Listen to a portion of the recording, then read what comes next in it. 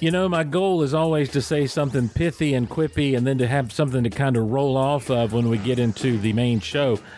Got nothing here. Nothing here at all, except we're still reeling from those brackets. It's Geek Out Loud.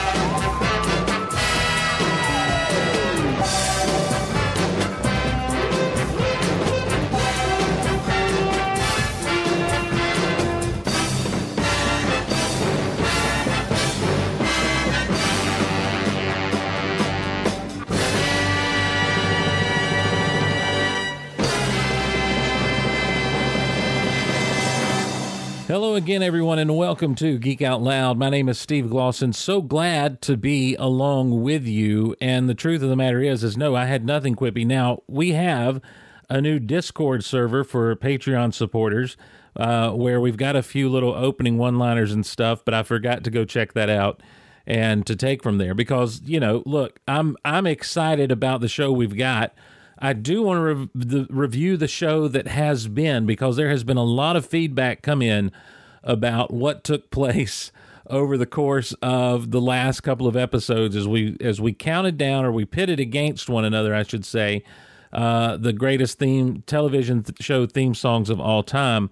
And I've been reminded of the ones that were left out. I've been reminded of the ones that should have won.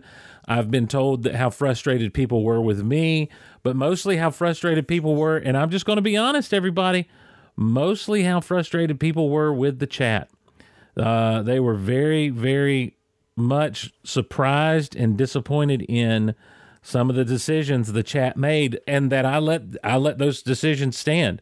But I am nothing if not a benevolent dictator here in the in the Goliverse. So will there be more of that in the future? Yes, we've got to do cartoon theme songs, and so I'm compiling those and getting those brackets together, and that should be a good time as well. We do want to welcome those who are listening live at mixler.com/Goliverse, mixler.com/Goliverse. Glad to have everyone live in the chat with us.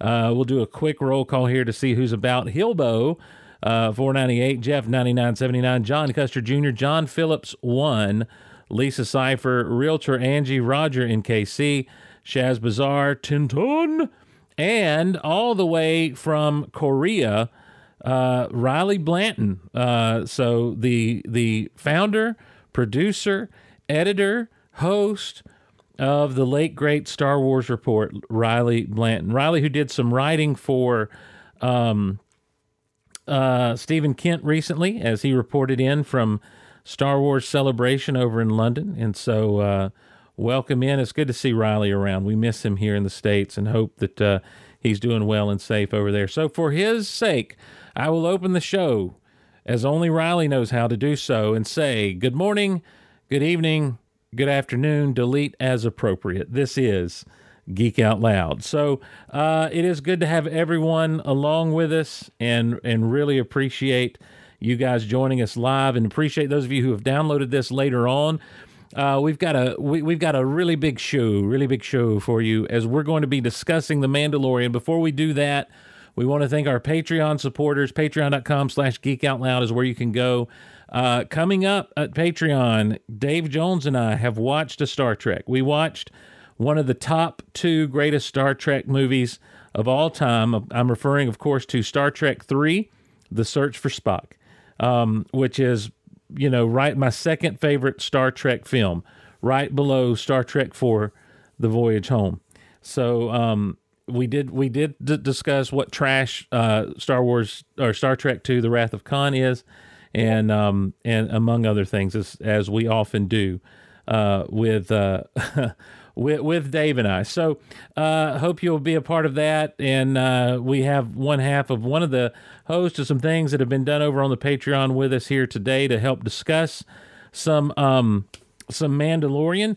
And we want to just get into this with no further ado, ladies and gentlemen. He is the Dothan Bureau Chief.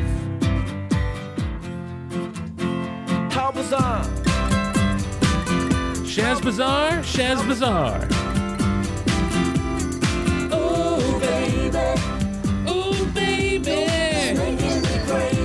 It's making me crazy every time. Every time I look around. Every time I look around. Every time I look around. Every time I turn around. Every time I look around. He's at my door. Shazbazzar, ladies and gentlemen. What's going on, Mr. Shaz? I would like to be at your door. That would be a good place to be with some Krispy Kremes. That's right. That'd be some fun times. Yeah. Be some fun times. Or maybe some crab legs. Those are always good. Hey, I do love. You have some in the freezer. I do have some crab legs in the freezer, and it's really bugging me that I haven't gotten those out of the freezer lately. Especially when I saw over on the new Geek Out Loud Discord that is specific to our Patreon supporters. That there was a little bit of crab leg eating going on tonight, and so. Some folks aren't live in the chat. Of course, it is a Friday night as we're recording this.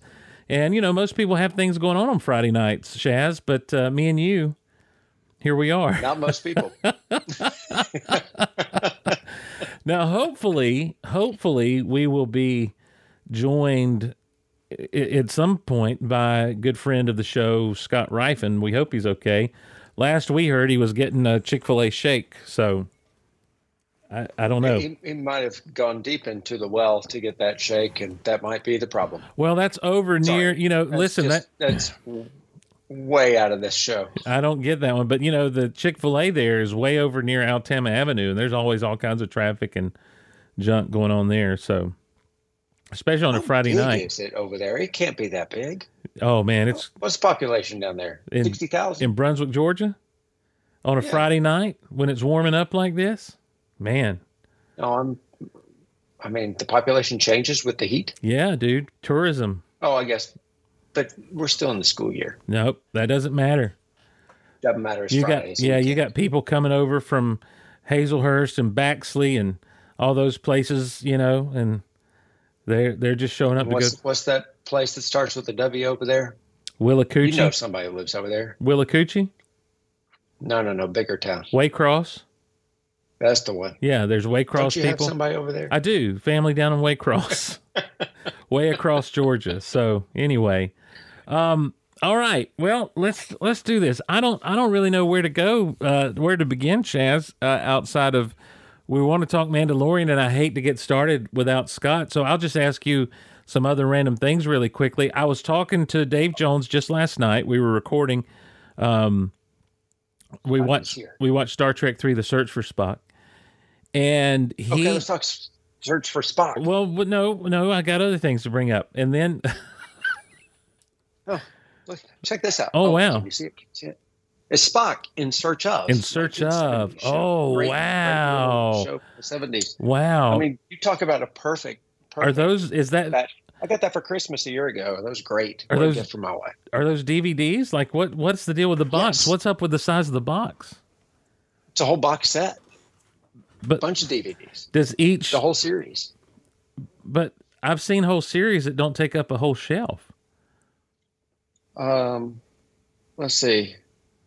Oh, each one's a season of 7 seasons. Oh, okay. Oh, maybe the box looked bigger than I thought it did. It looked bigger because you thought they were upright. That's right. That's right. Upright. You're exactly right. Gotcha. That would look big like that. Yeah. Brian Kent says, Steve missed me on the roll call. Sorry, Brian. I didn't see you on the roll call over here where I've got the list down. But says he was driving, couldn't type sooner. Didn't you barbecue tonight? I saw photos on Instagram. That's actually from last night, Brian.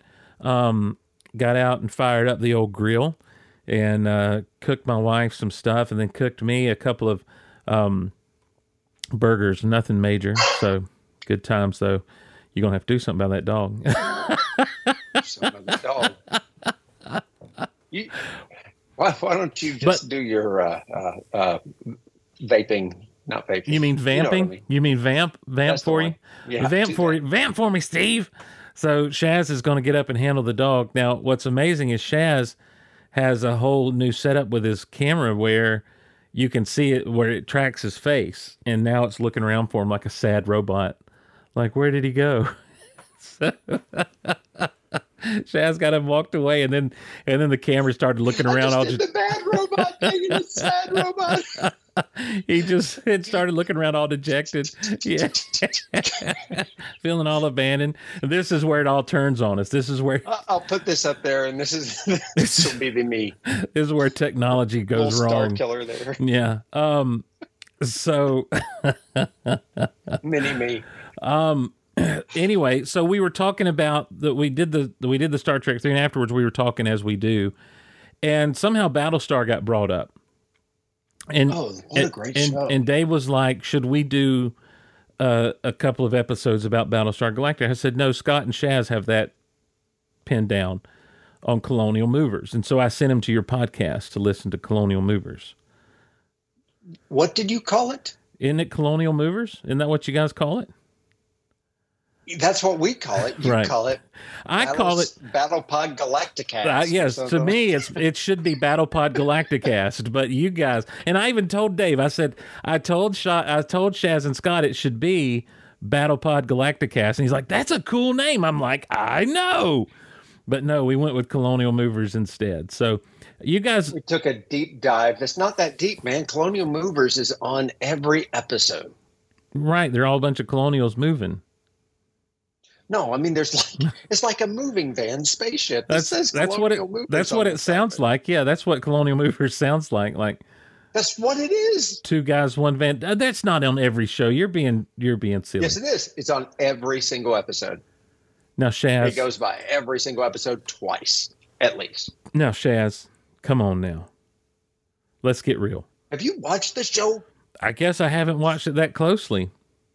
Make sure you watch the intro because that's where it happens twice. Ryfun's wanting to know why he can't get in. Well, Ryfun? We haven't called him. Haven't called him. How do I call him? I'll call him. Let's see. Where's my contacts? There we go. I'm running the show, Shaz, because I called you back up. So. Forgive me. Hands off, Shaz. Don't touch any buttons. We don't want to mess anything up. Of course I would mess it up. I mean, listen to how bad my sound is. Yeah. All right. Let's see if it's terrible. So let's do this officially here, Scotland. Ladies and gentlemen, we are proud to welcome to the show, and it's good to have all three of us back together. You may know him as the lead man on Dinner for Geeks. You may know him as the founder and host and editor and everything else of My Star Wars Story. You may know him as the most listened to man in South Georgia radio, or you may know him or think you know him as my nemesis, but he's not. He's my hero. Ladies and gentlemen, all the way from the aforementioned Brunswick, Georgia, Scott Ryfun. Hi, Steve Glosson. I don't think you're right about anything. You remember? He sounds like Scott Ryfun. Well, you know when Bugs Bunny did the Ricky's doing Frankie doing Elvis? Yes. That's me doing Steve doing me. You sounded just like me doing you. That was great. Like good job.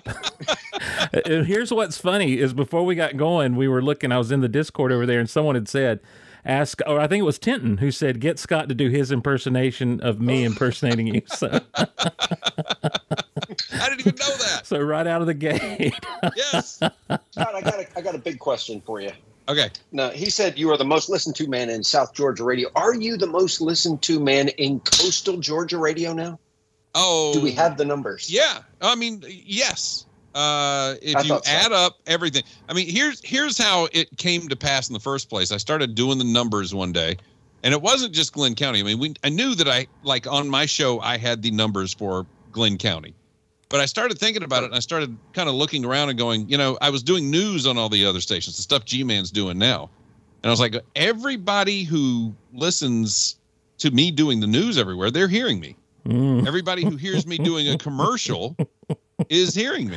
Yeah. And I was like, so I started adding those numbers up, and I went, whoa, there are more people listening to me than anybody else in South Georgia. So adding Savannah to the whole thing, it's just been gravy. So in typical radio goob fashion, Scott took all the numbers he possibly could to bring them together. Yes, gotcha. That's how, yes. But I mean, we dominated Glenn County. We don't dominate Savannah yet, but we held in Savannah. And that's the important thing. We've been through one series of ratings in Savannah, and what they were expecting was that, new guy, the listenership will drop off at first, but I'll be able to rebuild it. And instead what has happened is we held and didn't drop. So everybody was like pitching a tent because we actually did not fall. We held. So that was good. Right. And by pitching a tent, you mean they were staking their claim on the land that is Scott Ryfun. Of course, that's what I meant. Okay, yes. Great. Good deal. Couldn't have meant anything else other than that. Good deal. Now, Riley was earlier in the chat. I don't know if he's still around. Do you have a message for Riley Blanton? I love you, Riley. Wow, you're never that kind to me, Scott. Well, there's a reason for that, Steve. See? I knew it. Well, let me tell you why, Steve. You know what? Why don't you go to Korea and serve your country? Maybe if you invited me on the show more often, instead of making me sit in the chat and wish I was on the show. It's like that Pink Floyd song, isn't it? Wish I was here. Who do you? There's not an. If I could be your, let me just say this: if I could be like your Ed McMahon, or your Egg McMuffin, either one, right? I would be your Ed McMahon. I would be your side. I would be on every single episode of this program if I could. Well, you have an open invitation. No, I don't know. Look, I'm like a vampire. I don't come in unless I'm asked. That's what an open invitation is. I don't know if there's such a thing as an open invitation. He's asleep when you're recording. That's true. That is. I sit in the chat. Man, and I'm like, golly, this is so good. I so want to say something. Well, that's and then I hear myself saying something. But it's not me. Oh, my face is hurting. Someone has stolen my voice. That's what the chat is for. Scott, who do you think I am? The Rule the Galaxy podcast? I can't invite you on every time I do a show. Well, I did tell them I look forward to being on each and every one of the next 200 episodes. So. Hey, I want to say this for the Geek Out Loud audience. If you haven't listened to Rule the Galaxy number 200, seek out the Rule the Galaxy podcast. They're Star Wars podcasts. They're great guys. They do a great job. It's guys just sitting around talking Star Wars from a bunch of different angles, bunch of different stuff. They're probably one of the most easygoing Star Wars podcasts out there because it literally is. When someone brings up a differing opinion from everyone else, like nobody gets mad, no one runs off, no one storms. I'm surprised they haven't been canceled yet. Because they've got so many different opinions that come through that show. But you and I both have been canceled, and yet we've been on the show, and they haven't been canceled. That's right. Wait, so many different opinions. Yes. So what you're saying is it's a diverse podcast. Yes. Yeah. We always talk about viewpoint diversity. Yep. Yeah. We always talk about viewpoint diversity, and they actually represent it. They really do. So, but on episode 200, they had just a cavalcade of people on there, and I had my time to come in, and so I got in their quote unquote green room. They were using the StreamYard technology, so there's like a waiting area, but you can hear what's going on. So as I fired up, I hear Scott Ryfun, who had sent them a message, doing this bit that went on for 5 or 6 minutes and just knocking it out of the park. They were laughing. They were singing along. Like Scott had them eating out of the palm of his hand and he wasn't even there. And so I'm sitting there thinking, how in the world am I supposed to follow this? So I come on and I'm like, I can't follow. And I was literally shut down for the next 20 minutes because I just was like, there's nothing I can do. So I'm going to come in and play this straight, because Scott Ryfun has completely outdone me. And then they bring in the best-looking man I've ever been on a podcast with, this IndyCar racer guy, who is like, and handsome man. And I'm so desperate for laughs. This is, I guess this is podcast confession right now. I was so desperate for laughs that this guy was talking about card collecting and stuff, and someone brought up the C-3PO error card, and I have that card. And so I took every opportunity to find it, to throw it up to the camera, and I didn't want to put it back in the notebook yet, and so I just had it sitting back next to me all night, and all I did was keep showing this error card at random times. And that's not appropriate. That's not what I should be doing. That's not the kind of humor I should resort to. No, you can resort to any. Look, if an Eopie can pass gas. That's true. Icky poo. That's right. So I was just thinking about that today. I was thinking about Paul Lynde in The Phantom Menace. Piusa. Yeah. But then also we're sitting there and they have this dude that reads books that has read some of the novelizations and stuff for audiobooks. Oh yeah. Yeah. And he's on. And while he's on, Joey Marinara looks at him and says, "Hey, we've got someone who likes to do voices here on the show with you." and I literally start going, "Please don't do this to me, Joe. Please don't do this to me, Joe." Like, and Joey wasn't there, so it had to be you. Yeah, Joe. Yeah, exactly. Marinara wanted me to do the whole "Behold the Bantha." You know, the why does that guy's name escape me now? The Planet Earth guy, but yeah, Attenborough. Attenborough, yeah, Attenborough, yeah. He wanted me to do the whole Attenborough thing, and I'm like, I can't. What are you crazy? This is a professional that you have me in front of, you know, and and he said, "Dance, monkey, dance." Yeah, it was probably one of the worst podcast appearances I've ever done in my entire life. I don't believe it. I haven't gone back and listened to all of it because it's 3 hours. It is. Yeah. And I'll just say this: the latest episode came out today for them. It is number 202, and there's a reason why there are 2 number 2s in there. Oh no. Yeah. Oh. I sent them a note on Twitter today and said that episode really wiped me out. So. Oh my gosh! It's wow. There's an extensive conversation about wiping yourself with the puns at the beginning of the podcast. No. I also were you on the Deuce cast for the Deuces, Scott? Yes. Yeah. Yes, I didn't sing on the Deuces though. I didn't. Well, they told me just be Steve. Here's what you got to do. Just be Steve. Yeah. Just have fun with it. Yeah, they edited you. Oh, heavily edited me. It was ridiculous. Yeah. Yes, because I took my campaign to Twitter over that and released the gloss and cut. So, I was on your side. I found myself trying to get into a Gary Busey impersonation on the fly, and you know, you can't just do. Everyone, you need to know you can't just do impersonations on the fly and get them well. You know, and so, but yeah, I was like.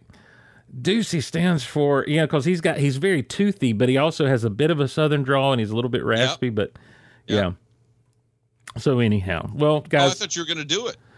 Well, no, I don't know that I can. You can't just do this on the fly, Scott. Did you pay attention? Well, because I tried. Heard rule of radio. I tried to. No, I heard it. I try to do. I end up slipping into Nick Nolte. Shaz. Yeah, I start slipping in too much. I start slipping too much into Nick Nolte, you know, like, well, I'm here, Bruce. You're my Bruce. You're my Bruce. You know, that kind of thing from Hulk. And when listen, it doesn't get any better than Nick Nolte doing his rant at the end of Ang Lee's Hulk, where he's like, "Do you think they care about you or me or humanity?" And it's just like, wow, he just goes for it. He just decides, I'm going to chew every bit of scenery in this place up.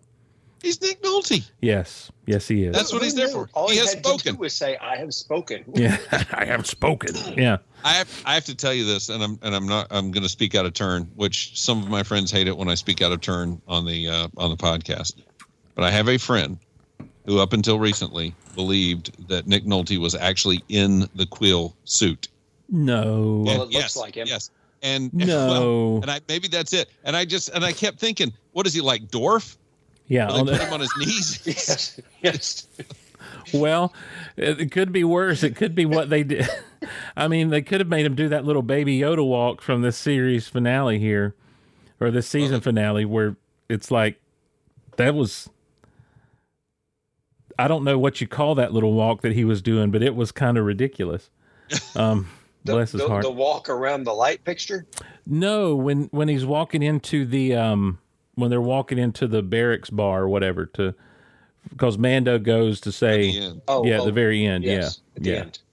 Yeah, and he's kind of got a little swag to him. Yeah, well, he's got a little barely touching the ground and feet just moving a little too fast that don't really go along with the rest of the body kind of thing. He's got a puppet thing going. Yeah, exactly. He's got a puppet thing going. For that. I do have respect for that. I probably didn't notice it. As you know, that's one of my conditions that I have. I have puppet blindness. Oh yeah. So you can't, when you reach for something, you just barely find it. Well, no, that's their puppet nearsightedness. That's true. They have that. But I actually have like puppet blindness. I can see a puppet and not know he's a puppet. Oh, really? So there was a show on PBS years ago called Vegetable Soup. Wow. Yep. And do you remember this, Shaz? Yes. Okay. Not necessarily this episode, but yes, I remember the show. Was there something about puppet blindness, or are you just talking about the puppets? Well, no. On Vegetable Soup, there was a segment of the show where these kids build a spaceship in their backyard. You know the movie Explorers? It's kind of the same thing. Hold on. What? We need this. The whole idea of the term puppet blindness has gotten thrown around, and I know what you mean, but it's almost like we need to do a marathon now to raise money to fight puppet blindness. No, this was a running gag on Dinner for Geeks. We talk about my puppet blindness because I would see a thing and that was a puppet. No, I didn't know. But yeah, when I was a kid, I watched this. I forget whether it was like Outer Scope or something like that, where they built a spaceship in their backyard and went traveling all over the cosmos. These little kids, and years later, I rewatched and I went, they were puppets. They were all the kids were puppets. And I had no idea. So I'm pulling up. Oh my gosh, Scott! Not only are they puppets, they are freaky puppets. They're not good puppets. They got plastic faces and big old meaty hands, like they're kids with like grown-up size hands, and their little mouths. Oh my gosh! Like this is a horrifying show. Good night. But wait a second. You know, this is also the generation that was so much into come on, the marionettes. Thunderbirds. Yeah, no, that was part of the puppet blindness. When I started watching Thunderbirds for the first time, it took me, I probably watched the one that was shown on HBO. It was like 2032 or whatever it was. I probably watched that 3 times before I figured out they were puppets. Scott, you a lie. No, I'm not. Come on now. I'm telling you. You're better than that. I was. You are better than that. Come on now. When I was a little kid, I did not. It took me a long time to realize the Thunderbirds were puppets. Oh, that's wild. And I remember it dawned on me as I was watching. I was like, wait a minute. It was like probably the 3rd time I was watching it on HBO. I was like, you know what? Those guys are puppets. Oh my gosh! Like Scott, that makes me feel so much better about myself. Right. I hold you in such high esteem, and I know you were a child, but I was going to say this is very small me. I get that, but still. But here's the thing, Steve, and here's why I think it's okay. I wanted to believe. So yeah, that doesn't make it okay. Even I knew that the Incredible Hulk was just a man in makeup. Like I understood that Incredible Hulk was a man in makeup. I knew Ultraman was a guy in a suit. But the puppets are what got me. It was always the puppets, Steve. Wow. Always the puppets. Listen, the fact that did you think Darth Vader was a human or a robot? Darth Vader's not a puppet. They're not. I thought. No, I'm saying. I mean, no, I thought they were people. No, I mean, you really thought they were people? No, yeah. When we had that argument on the playground, yes, I thought they were people. Yeah, I thought stormtroopers were robots. I couldn't figure out how they got the outer casing of the robots on them. Oh, you mean you mean in the movie? Yeah. No, we had those arguments on the playground, and I believed they were people. I would always get mad at people for saying they weren't people. Well, speaking of stormtroopers and puppet blindness and puppets running their little puppet feet off, we want to get together to talk about the Mandalorian. I'll confess to you guys, and I mentioned something to Shaz like this before we got going. I have a hard time anymore, like, especially with shows like this, saying, well, let's do a reaction show every episode. I mean, God bless the RFR guys for being able to do it, because it's just not in my capability to really think too much. I'm enjoying the ride, and I like being taken along for the trip and everything, and I like hearing what other people have to say about it. But to me, I'm kind of like, now that the season is over, I want to look at it as a whole and kind of discuss the fullness of what went on and how we feel about it, what we think about it from the standpoint of OG Star Wars fans, you know, and kind of being who we are and knowing, you know, we've talked a little bit episode to episode, but now to kind of have the full scope of this season, from that baptismal scene at the beginning of the season to the baptismal scene at the very end of the season, you know, and everything that went on in between.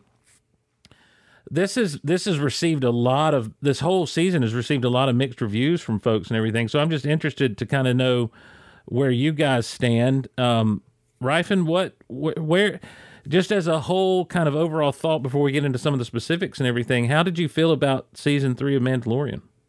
I loved it. Yeah. I'm going to say it. I'm going to be proud. I'm going to say it.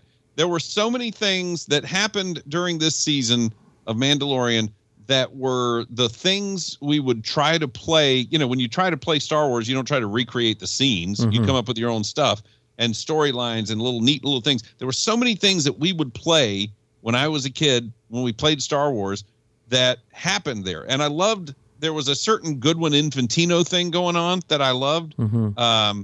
You know, we thought about these flying Mandos versus flying stormtroopers when we were a kid, because that's kind of the original premise. Was the original premise of Boba Fett was he was an army of stormtroopers that had jetpacks and all that other stuff. Right. So you know, when we were kids, we had that we played.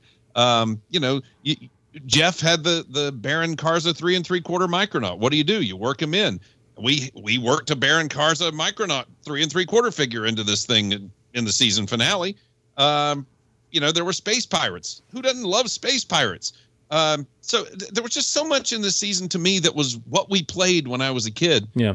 I was on the hook. I'm a sucker for that stuff. It honestly, it's the same goodwill I had toward the ending of the book of Boba Fett. You know, when you have Boba Fett come riding in on a Rancor, I'm like, I can't not like this, you know, because of these things. Now, I want to clarify something for everyone, for those who may be confused by what you had to say. Goodwin Infantino, you're referring to the Marvel Comics duo from back in the 70s and 80s, of course. And Archie Goodwin and Carmine Infantino. Yes. And that's what was put on the page for Marvel Comics after the original adaptation. And there was so much that went on beyond just the film adaptations and stuff. And, and they really leaned heavy into the adventure, space, you know, Western. Like, they really played around. They did a lot, almost in the vein that Filoni would do with Clone Wars, where they're like, you have pirates, you have, you know, a gambling ring, you have all these different things that could be from just about any genre, but they put them into Star Wars. It reminded me a lot of the Wheel plot line. Of course it did. Yeah, there you go. That's what I was trying to get to. Shaz. No, but hang on. No, but Goodwin and Infantino were kind of that around issue 11 or 12 up until about The Empire Strikes Back. It was them. Yeah. And so a lot of that play was kind of modeled after that. And when you see Jack Black and his character show up in the episode they show up in, he looks like a Carmine Infantino. He's got that visual. You know, Infantino had a very distinct style. A lot of people hate it. A lot of people don't like it. I didn't like it when I was a kid because it didn't look exactly like the characters. But I realize now that the guy was just a masterful storyteller. And this is the style in which he told the story. Yeah. And so I love it now. But when you look at Jack Black's character, he is a guy from a Carmine Infantino character, a Carmine Infantino comic. Sorry, Shaz, I didn't mean to step on you. Shaz, your thoughts overall about this season, real quick, and we'll get into some specifics moving forward. Big picture, I thought the season had a great story to tell. Yeah. Minuscule issues, just like in the Clone Wars. You know, sometimes there was something that didn't do it for me, but I'm listening to the whole story before I make a decision. Jack Black looked like something from the comics. Right. But Jack Black is pretty much Jack Black in everything he does. Which makes me think this. Jon Favreau, early on, before the first Mandalorian even came out, he talked about he would like to do a new Star Wars holiday special. He genuinely loves the Star Wars holiday special. Star Wars holiday special was marked by cameos from comedians. So is he making a Star Wars holiday special on certain episodes of The Mandalorian? Yes. And I didn't know who Lizzo was in the first place. I just thought she was a bad actress. I knew she was the one that played the glass flute. That's what I knew about her. I don't know what that is either. It's a flute made of glass. Is that a Mozart piece or something? No. It was an actual historic. It was like Alexander Hamilton's flute or somebody. Yeah, it's an actual flute. Yeah, no, it's an actual flute, but that she played it. I don't know much about it or her either, and I guess that's what I want to do before we get into kind of the good things, the meat of it all. Let's get into the meat of it all. It was James Madison's flute that she played, and it was glass. It was glass.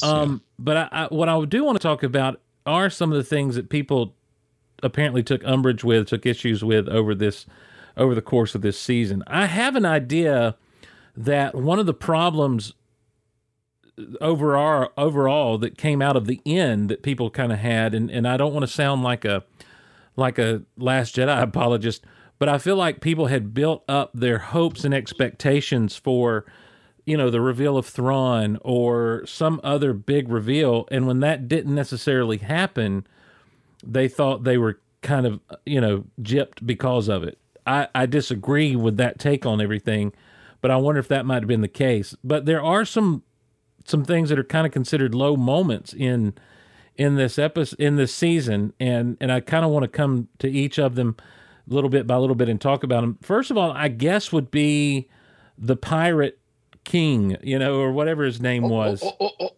Let me derail you. Please do. Podcast, Mr. Derailer. Go for it. Here's the thing. Before we get to the lows, let's talk about the highs. We expected it would take the entire season for him to get to the mines of Mandalore. Oh, he is there in 2 episodes. Yeah. So it's like, now let's open our minds to the next story that we're going to be following for the rest of this thing.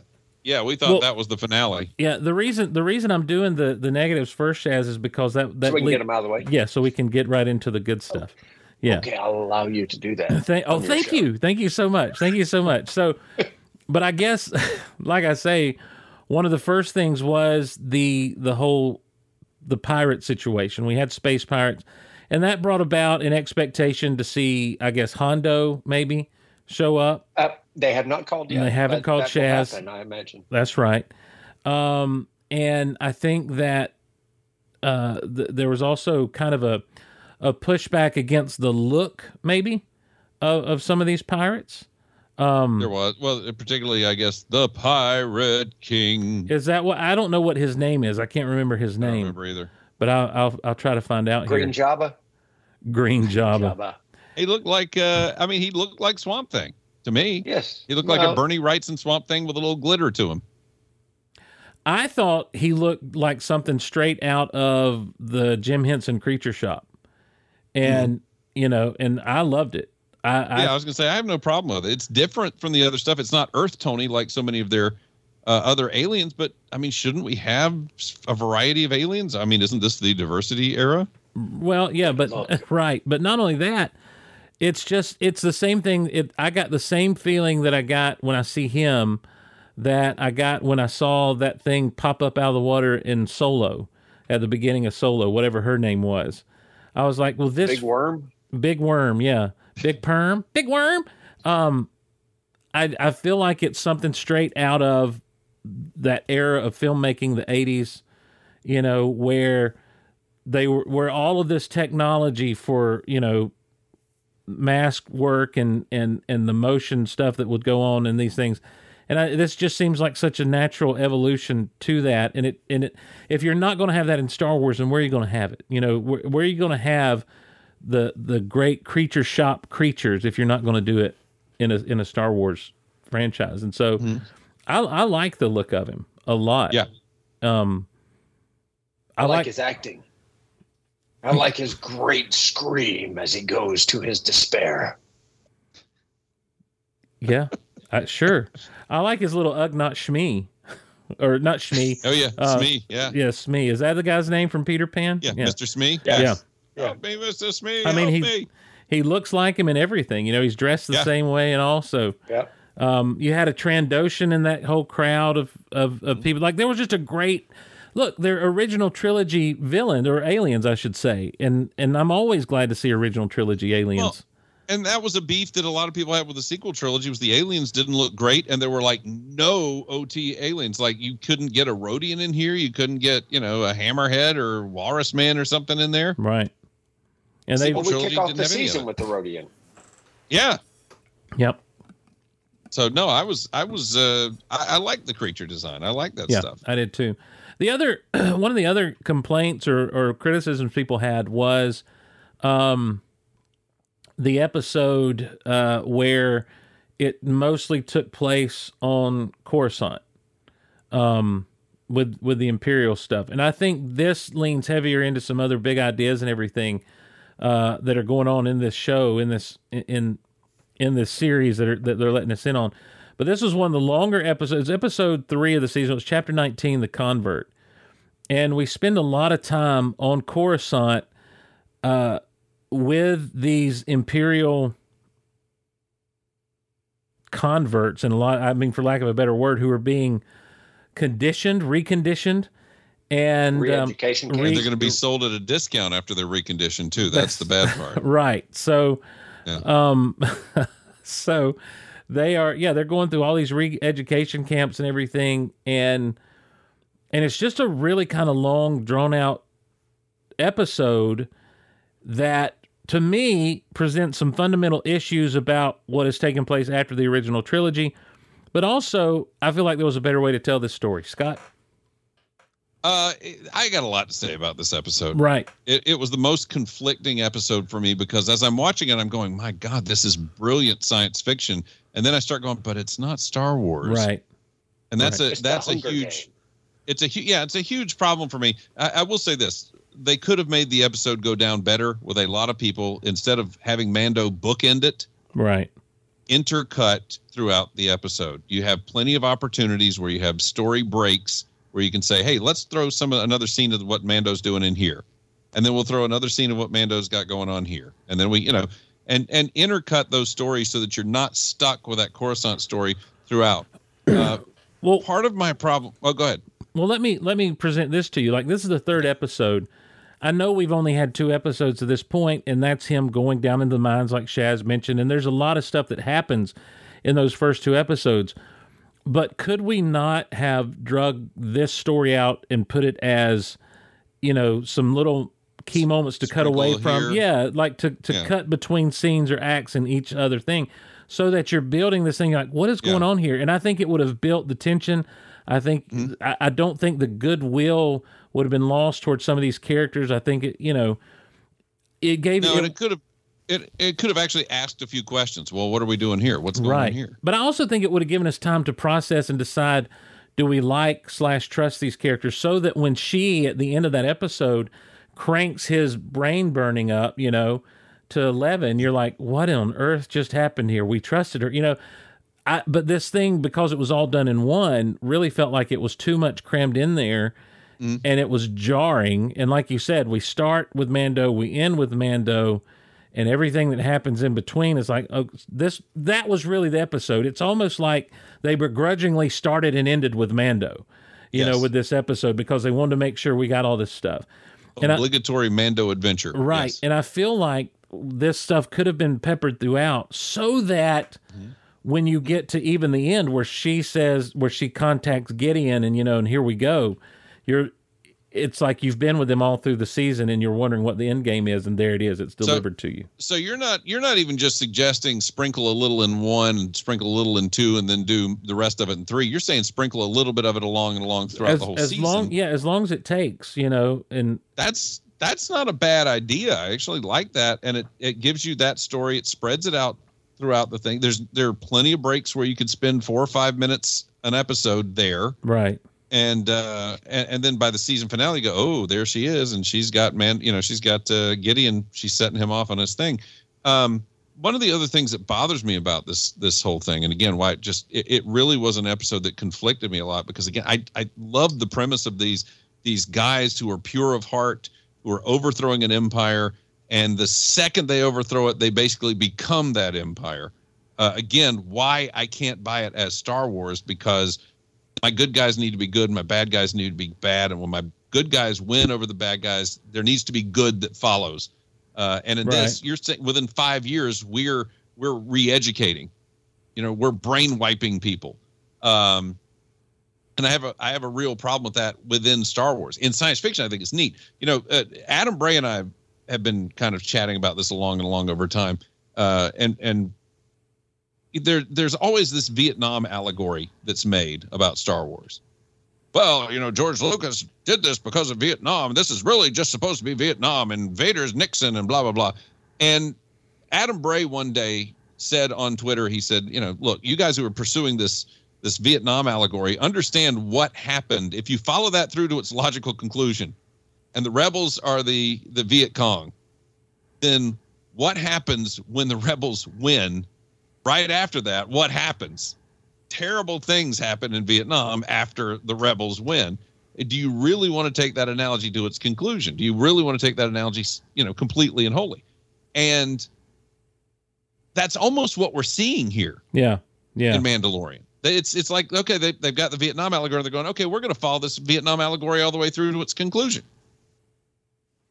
Which to me, then, that begs the question, do you feel like we're dealing with writers and producers who buy into that aspect of the original intent of Star Wars?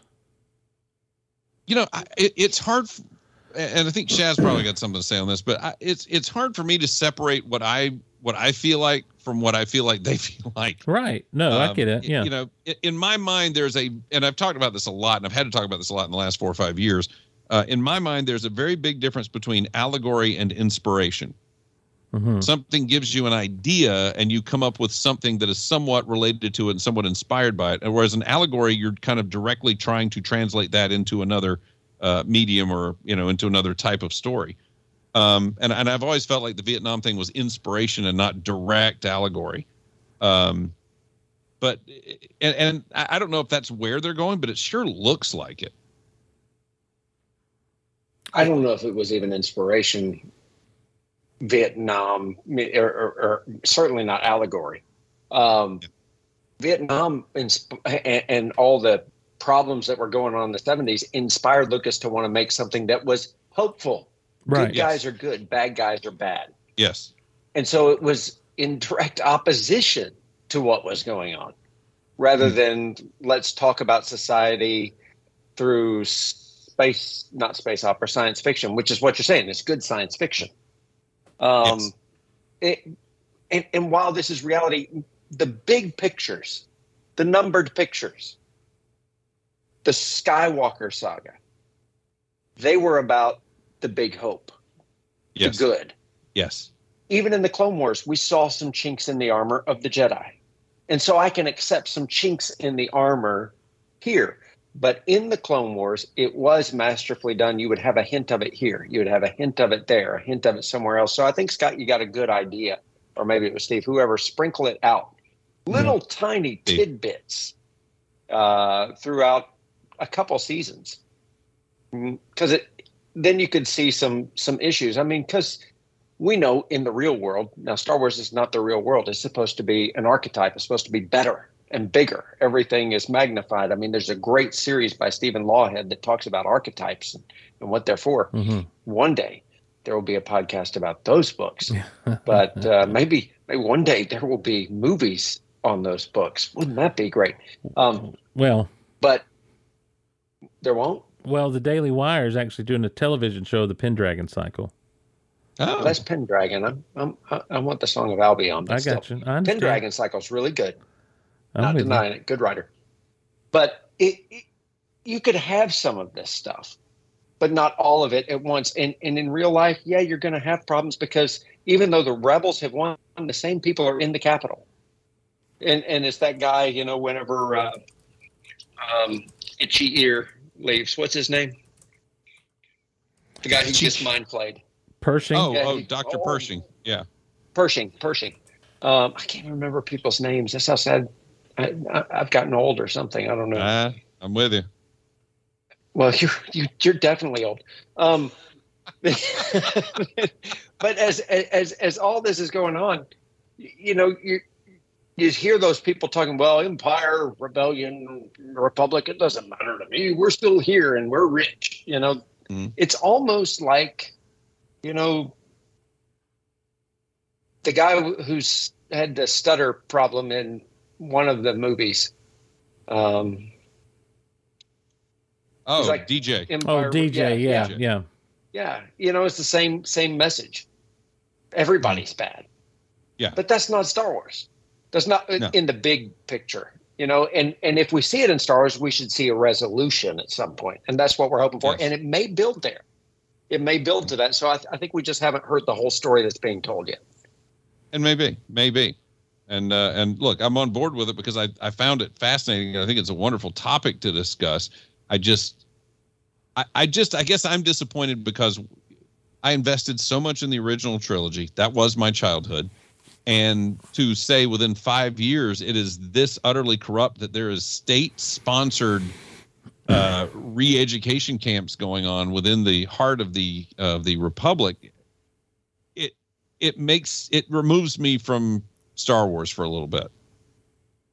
Well, it's like, well, who's running things now? You know, because I do have a hard time believing that Leia and Mon Mothma would let this kind of stuff go on. You know what I mean? Like, yeah, but I mean, they've got these housing complexes, and they've got the re-education thing, and they've got the jobs for them, and I mean, it's clearly part of the state. It's clearly right a product of the state. So, what's the, why is this happening? Why did it happen so quickly? Again, Vietnam, that's exactly what happened. Right. So if you're going to take that allegory forward, then it's the right story call. I don't buy into that allegory as part of my problem there. Well, that's my thing is I don't necessarily buy in that allegory either. It's like what Shaz said. This was the good guys were the good guys. The bad guys were the bad guys. Star Wars was meant to be a mythology for the modern American really child, that like, look, this is evil and this is good. And this is how good triumphs over evil. And I think that follows through right into the prequel trilogy as well. This is evil and this is how evil can overcome good if you're not on alert, if you're not standing guard, and the Jedi did not stand guard the way they should have. They let their guard down. And they got too wrapped up in their dogma rather than their devotion. Yes. And I think that when you look at this situation of these re-education situations and the housing and everything they're doing, to me, I'm like you, it also makes it too much science fiction. It really is like, well, hey, Andor had this going on. This is a little bit we got those Andor sets. Yes. Let's throw this in there, Mm-hmm. And I said this of Andor. I feel like Andor was someone else's science fiction story. They said, hey, we can slap Star Wars onto this and make it work. Yes. And Andor is very well done, but you do sit back and go, but is this really Star Wars? Right. And that brings me to, this, and we were asked a question, and I don't know if it was in the Discord or not, but someone had said, they called you and I both out, Scott. They said, I've heard you say that, this feels like playing with Star Wars toys. And they asked the question, is that a good thing? And if I can depends on who's playing. Right. When is it not a good thing? Well, and that's kind of my thing. It's like, I'm going to try to find it here and see who actually said it and how the question was framed. Cause I don't want to misrepresent somebody in what their point was. That's good. You're a very kind man for doing it that way. It's okay. Never mind. You know what? I don't care if I misrepresent him or not, cause it's Michael Hynep.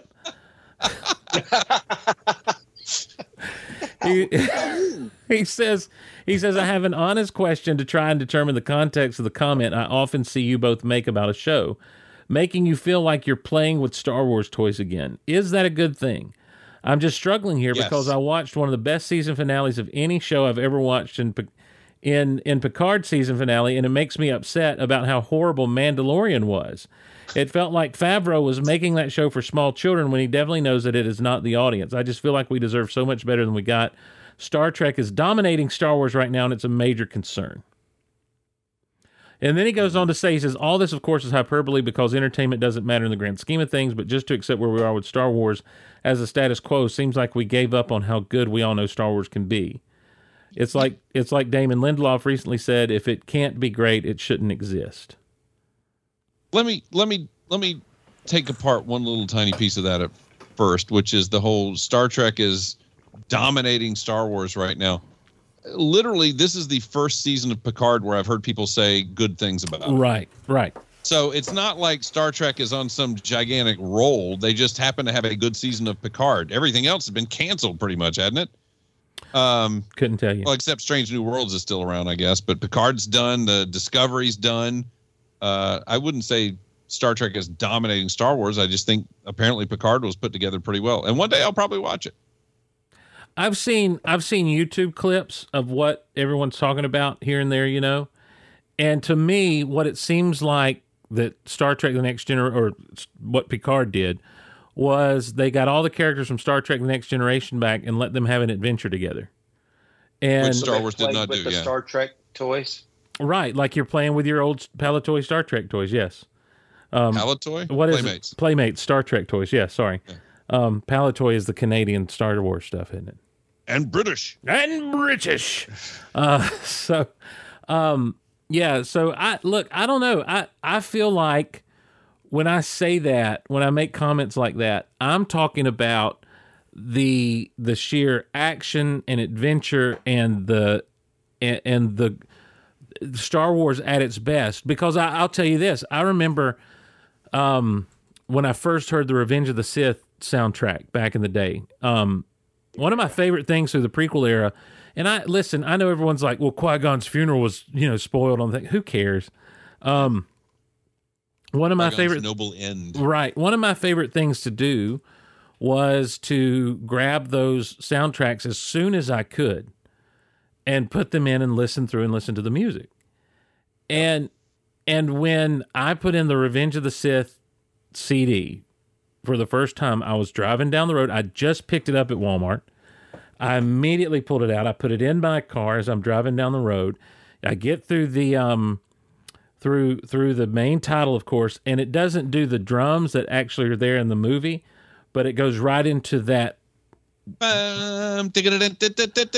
Right. It goes into like and then the Force theme kind of swells up in there. I call it the War Force theme, because it's so just militaristic and everything. Martial. And as I'm listening to that, I'm like, I've got to get home and pull out my toys, because I just need to see fighters going after one another. And to me, what that did for me was give me such a surge of enjoyment, as to, you just feel it. It's one of those things, it's like you feel. And to me, feeling Star Wars, I equate with, well, now I've got to get the toys out and, set them up and do this, because that's like it's that kind of inspiration. And that's where I can't write, I can't draw, I can barely talk, and I can't make music. But what can I do? I can take Star Wars action figures and I can make a diorama a little bit. I can do some fun things. I can take some pictures and post on Instagram. And if I get that feeling from these things, then what it tells me is I'm enjoying this. This is everything I want it to be, and that's good stuff. Now, if I'm sitting there with Star Wars and I'm not considering, the other thing it makes me do is there are times when Star Wars makes me think about the spirituality of it all, the morality of it all, but in big strokes, in big, almost timeless strokes. Yeah, almost black and white ways. Yes. If I'm sitting there watching a show and I'm like, now, what is actually happening here? What's going on in this prison? Why does this feel like something from, some other science fiction show? Why does this feel like, and that's kind of what happens with the Coruscant episode. And again, with Andor, it was just moving at such a pace. And I'm like, honestly, it's what I don't like about science fiction. It's the thing that I think most people do like about science fiction. It is the minutia and the technicality behind it all. Even the politics of the prequels were not so broken down that it got overly boring. Right. My favorite thing is that all the allegory guys insist that, the message of the prequels, it was really an allegory about 9/11 and the security state. And it's like, one of those movies 9/11 was in 1999. No, that's the thing. One of those movies was, and episode 2 came out after 9/11, but it's 6 months or 8 months after 9/11. The movie had been shot. You know, the movie was being worked on in post at that point. Right. So really, there's only one film after that. But you always see people, well, you know, the allegory that is the danger of the security state in a post 9/11 world, and I see that all the time. But let me go back to the notion of toys and what is the big deal about toys, and is that a good thing? When we were kids and we would play with our Star Wars toys, the best question that was ever asked was, you know what would be really cool? Mm-hmm. Yes. That was the best question. Yep. And that would always lead to the best things. Oh, what? Well, what about this? What if we had why don't you bring your stormtroopers? I've got 3 stormtroopers. You got 3 or 4 stormtroopers. Why don't we bring them all together? We'll put them all together. What if they could fly? What if all of them could fly? What, they fly now? And what if we had them all fly? And they've been flying since 1978 when we had the toys. Yes. They fly now? They fly. So, you know, and we would do these things. And that's the sense that I get on a lot of this Mandalorian stuff. After the Jack Black episode and Lizzo, and I know you're going to get to that, I listened to the Blast Points podcast. And those guys were they were giddy. They were like little kindergartners showing up the next day after having first seen Star Wars. And that was that feeling, you know, that was that thing. I was like, these guys, they've just captured that thing that I felt like, you know, the show this season felt like a lot of, hey, you know what else would be really cool? What if we did this? And that's the playing with the toys aspect of it for me. And I think if you're doing a television show, that works to an extent. Right. You don't want to go too far down that path, because it's like Shaz says, Favreau's always wanted to do a new Star Wars holiday special. And I think if he pushes too far, you end up with some things that's like, what if we did this? Well, what if you didn't? You know, I do think there are moments where you have to do it that way. Well, didn't he at the end of Rebels have singing and stuff in space? No, you had the whole, you had the droid. Did he have a musical number or something? Well, there was a droid that got jettisoned into space, and he's like, oh, yes, there was. He started to kind of swell up into song almost, and then he got picked up. So it was played for laughs. But you know, that's the thing too. I was thinking about this. I don't need to cry in every season finale. Right. I don't need to get worked up with a well of emotions. When I was a kid, that wasn't Star Wars. Crying wasn't Star Wars to me. Well, and listen, there's been singing in Star Wars since Return of the Jedi, at least. You know. Yeah. Oh, since the holiday special. Oh, yes. Since the holiday. I'm sorry. Yes. A day of peace. Oh God. Make it stop. Day of harmony. Well, but I'm saying at least since, you know, Lopty Neck and Yub Nub, there's been. Lopty Neck. Now, what is Lopty Neck? That is that's what Cy Snoodles was singing. That's what Cy Snoodles was singing in the original Throne Room. You mean Jedi Rocks? No. I'm talking about. I'm sorry, Scott. No, Scott. You're Scott. You're under the special edition effect. It's kind of like the Wait, what? Yeah. What? Oh, what? Wait. Oh. Thank you, Steve. You snapped me out of it. Yeah, the special for a minute there, I thought it didn't exist anymore. Thank you. Right, the special edition effect is kind of like the Mandela effect, only it's Star Wars specific. Yeah. Well, if you ask George, that's how it is. I don't know what you're talking about. Yeah, I literally had a guy. What are you saying about my neck today? Yeah. Guy said, "Oh, but do you have the Star Wars before the special editions?" I was like, dude, what do you think I watched most of my life? Exactly. But it was a good question. I said, yeah, I got them on beta. They were the stolen beta tapes. Nice. Got them on beta. Stolen beta tapes. That's sweet. That's awesome. All right. So what's on your list? So the next thing on my list is the Lizzo Jack Black stuff. We've touched on that here and there. Here's the thing about Lizzo. I don't know if you noticed this or not. She can't act. Oh, I noticed that. I don't know if that's all I noticed about her. Was that she can't act. Yeah, she can't. Yeah. I mean, and I saw somebody on Twitter go, "Well, if you think Lizzo can't act, but you think, what's her name, Cara Dune can, then the problem is you." And it's like, no, I really don't see a problem with Cara Dune's performance in that. But But I did have a problem with Lizzo just because and here's the thing. She came across as a very nice lady. Right. Who just can't act. Here's the thing. Oh, she was a puppet. Mark Hamill just explained it to me. Okay. Mark Hamill. Thank you. That's why it didn't click with me. I got it now. Here's the problem. I think most people have with Lizzo, in that not just the acting, but also the whole. She's been very divisive with folks because she's one of these people that say it's healthy to be overweight. Mm-hmm. And so she really. By the way, spoiler alert, it's not. And so she's really pushed this body image thing beyond what is actually healthy, and so that grinds the gears of a lot of people, and so they're predisposed then to say we don't like her because she buys into this ideology over here. She put a really nice post out about how she used to love watching Star Wars with her dad, and how it was such an honor to be in this and everything. And so that causes me to give her a lot of goodwill, and it's like I talked to Dave Jones. Dave Jones and I are big fans of wrestling. Several years back, a dude won the Royal Rumble who everyone hated the idea that he won the Royal Rumble. And it was like, and I heard someone say this, and I agreed with it, so I took it as my own opinion, as I often do with things. They're like, what was this guy supposed to do? And they told him he was going to win the Royal Rumble. Say, no, I don't want to do that. I don't want this big push. Yeah. I don't want this pay raise. What was she supposed to do? Say, I don't want to be in Star Wars? This means something to me. And so I don't begrudge her for being in it, but I begrudge her. What I begrudge is these type of cameos are the things George Lucas would have had in the background. It would have been You mean the NSYNC cameo? The NSYNC cameo that never actually made it to screen, but they did apparently go to Australia for it. Yeah.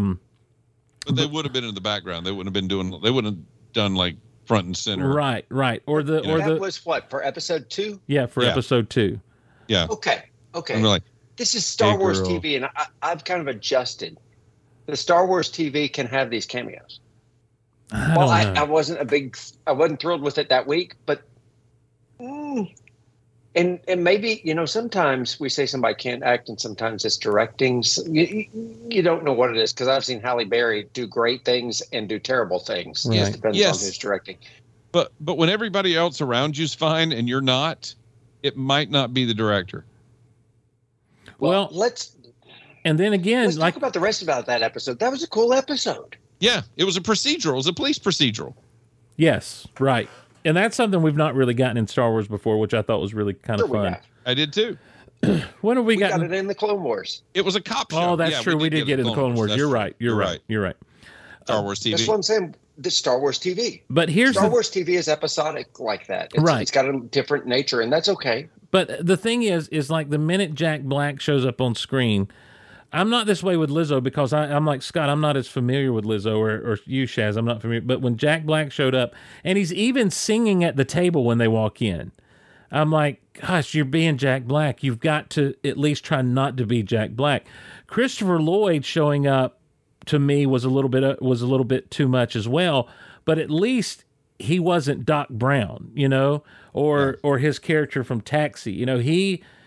He was playing a role of a dejected separatist who still has dreams of what was, what was meant to be under Count. Count Dooku was a visionary, Marty, and so, but it's still a little bit too much. I mean, put them under a mask, put them under some makeup, do something differently so that they don't distract from the story. I understand that it's TV, but it's still Star Wars. Like, Star Wars TV is still supposed to be Star Wars. Yeah, I'm showing Garrison Star Trek 3 not too long ago, part of Star Trek 3, and I'm like, there you go. And he's like, I don't understand. What do you mean? Which one's John Larroquette? I'm like, he's that one right there. He is? Yes, that's John Larroquette right there. But you don't know it's John Larroquette because he's all Klingoned up. And John Larroquette was a Klingon in Star Trek 3? He's Maltz. Maltz. Yes. Yeah, we just did Star Trek 3 for the Patreon. No. Yeah. Yes. I did not know this. Yeah, we did. Yeah, me and Dave. Next thing you're going to do is tell me Christopher Lloyd is in Star Trek 3. I know this may shock you. Yeah. Sit down. Strap yourself in, Shaz. Yeah, Christopher Lloyd was in Star Trek 3 as well. Yes. Oh, come on. Yeah, no, straight up. No. You said you would. Yeah, you know, I do not deserve to live. That's John Larroquette. I didn't know that. I did not know that at all. But I did know it was Christopher Lloyd. Totally blew me away. Yeah. Here's the weird thing is I can tell Steve knows, but I can't tell if Shaz is being sarcastic or not. I'm being very sarcastic. No. Okay. I'm not being sarcastic about. Yeah. No, I'm not sarcastic about John Larroquette. Me either. Oh, okay. Yeah. No, I did not know that. I didn't know that either. Lloyd. Yes. Yes. Yeah. Clearly. Yeah. Christopher Lloyd's very Christopher Lloyd in that movie, even though he's a Klingon. See, I disagree. I don't. Really? That's one of the things Dave and I talked about. I'm like, I feel like he does a good job of being a little low key, with everything. Until he's like, get out of there. He doesn't really necessarily overact, and the makeup really helps a lot too. Kirk, you're gonna give me Genesis? No.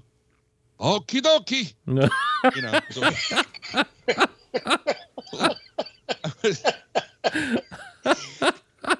It's a little too Reverend Jim sometimes, Well, I don't know about that. Call a cab from here. I don't know about that. I also he kept playing Pac-Man the whole time. I don't know what that was about. But then also you had we talked about him as Judge Doom in Who Framed Roger Rabbit. Yes. And I always thought that was one of his best roles that gets kind of unsung a lot. So anyway, to me, I think those are the big things though that people have come away with. Just the Coruscant episode, the cameos. I failed to mention the Tim Meadows cameo in one of the episodes that I thought was kind of misplaced and out of place. But and then there was whoa. Let's talk about that episode. That's the pirate episode with Tim Meadows. Yeah, that's because space Courvoisier. Yeah, isn't that where we first see the game room with the rebel pilots? Yes, yeah, and Zeb's in there. That's the one with Zeb. Yeah, exactly. And here's the thing: I was working on something, but I wanted to catch up with my Mandalorian. So I'm working on my computer, and all of a sudden I hear Zeb. I was like, "What?" And I look up, and there he is. Yeah. He's on the screen. Yeah. Yes, and he looked great. He looked fantastic. Yes, that was. Yeah, I thought they did a fantastic job of that. But here was my thing watching that. I'm like, now is that supposed to be Zeb, or is that supposed to be one of Zeb's species? His voice. It is. I know, but they could have done that to be. I didn't know. I was still kind of like, I don't know. And then here comes Tim Meadows, and I completely got distracted by Tim Meadows all of a sudden. So I kept expecting him to say, "Ooh, it's the lady," It's and I read. Let me see if I can get you some help out there. Let me see. I'm afraid I can't. And I read. That kind of thing. But those are the things that people kind of had issues with, and then we get to the finale, and I think, as I said from the outset, guys, I think people wanted Thrawn to show up, or they expected, because this show has been marked by certain surprises. The very first episode ever, The Mandalorian, the pram opens up and there's Baby Yoda in there, and then and let me tell you something. That is the greatest excuse in the world for not releasing things on a binge schedule. I agree. Yeah. Because they put that thing out there, they left you with it, and then just said, "See you next week." For a week. Yeah. I love this weekly schedule. That's how TV's supposed to work. Now, my wife hates it, but I'm like, I kind of like it. I'm like, I'm back into this. I can dig this. The one thing that would make it better would be, I know that they do Dancing with the Stars live on the app and that kind of thing. Mm-hmm. I think they should broadcast the shows live on the app in prime time on the first night, and then make it available on demand. Right. Agreed. That's a good idea. So that way you have the communal viewing experience. Yes. Yeah. And we can all tweet about it or whatever. Right. Yep. Comment on it live or make fake reaction videos. Right. Oh my goodness, that's the most amazing thing ever. Well, but see, then the other big surprise was the end of season 2 when Luke shows up, and what? Reaction video. Yeah. I can't believe it. Luke Skywalker in The Mandalorian. Look, I hate reaction videos, but I did watch like a montage of reactions to Luke showing up, and I got stoked every time, because that was a moment in Star Wars fandom unlike any other, because it's as if a million voices suddenly cried out in excitement. It's Luke. Yes. Like it was the same two words from everybody. It's you Luke. ain't lying. Yeah. Those were the words uttered on the couch. Yeah. You know, when you only see the single X-Wing, because I was expecting the 3 X-Wings. There's one. I look over at Luke. I go, it's Luke. You know what I started? When I saw the 1 X-Wing, I started looking. Can you see the stripes? Look for the stripes. Look at the stripes. Oh, of course you're looking for the stripes. I'm looking for the 5 stripes to see if it's Luke. I was just watching, and I'm like, well, I wonder who showed up to help him out. And and then, why has that guy got a green light? Well, no. When everything starts to happen, it's like I didn't want to believe it, because you saw they did such a great job of the slow reveal, you know, and it was the belt buckle that I saw. And then you see the gloved hand, and then you see, and I'm like, and then I'm like, it's Luke. And I just sat there trying not to get emotional as I watched Luke get his Darth Vader in Rogue One moment, you know, and be the Jedi, be the full-fledged Jedi that he was. Well, and what was great about that too, though, was it is a Darth Vader Rogue One moment, almost note for note.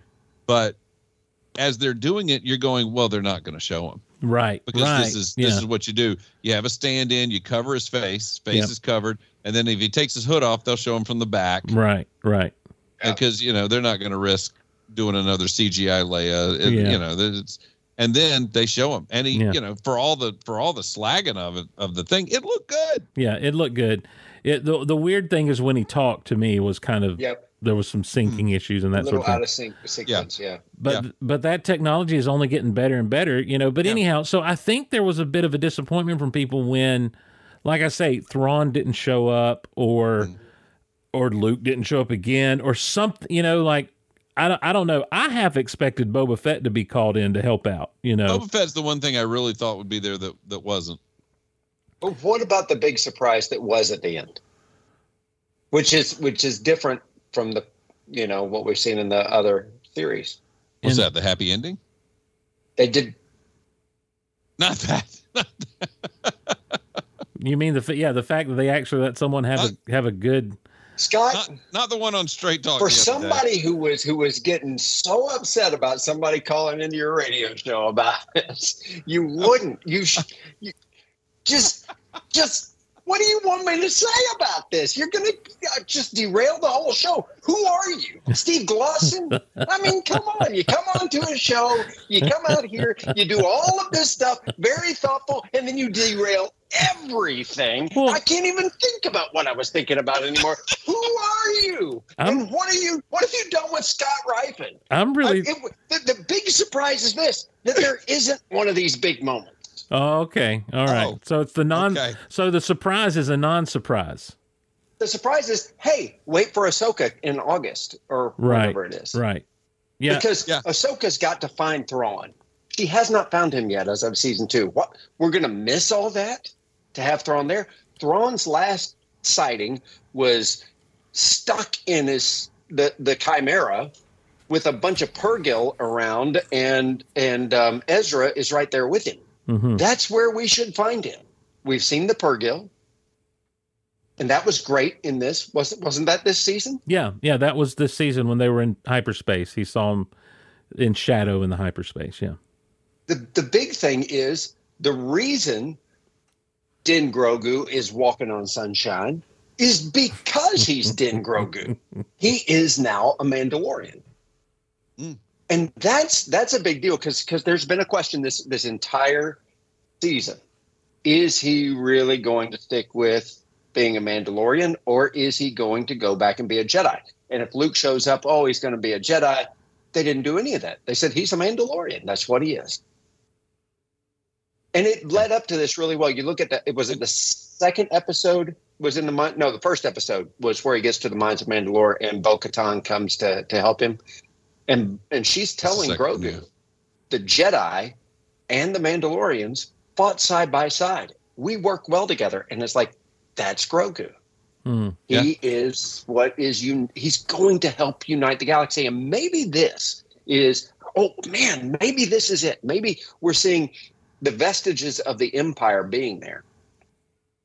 With, the same things are going on, the Mind Flayer and all the things the Empire did, the re-education camps, all this stuff is still there because it's supposed to still be disjointed.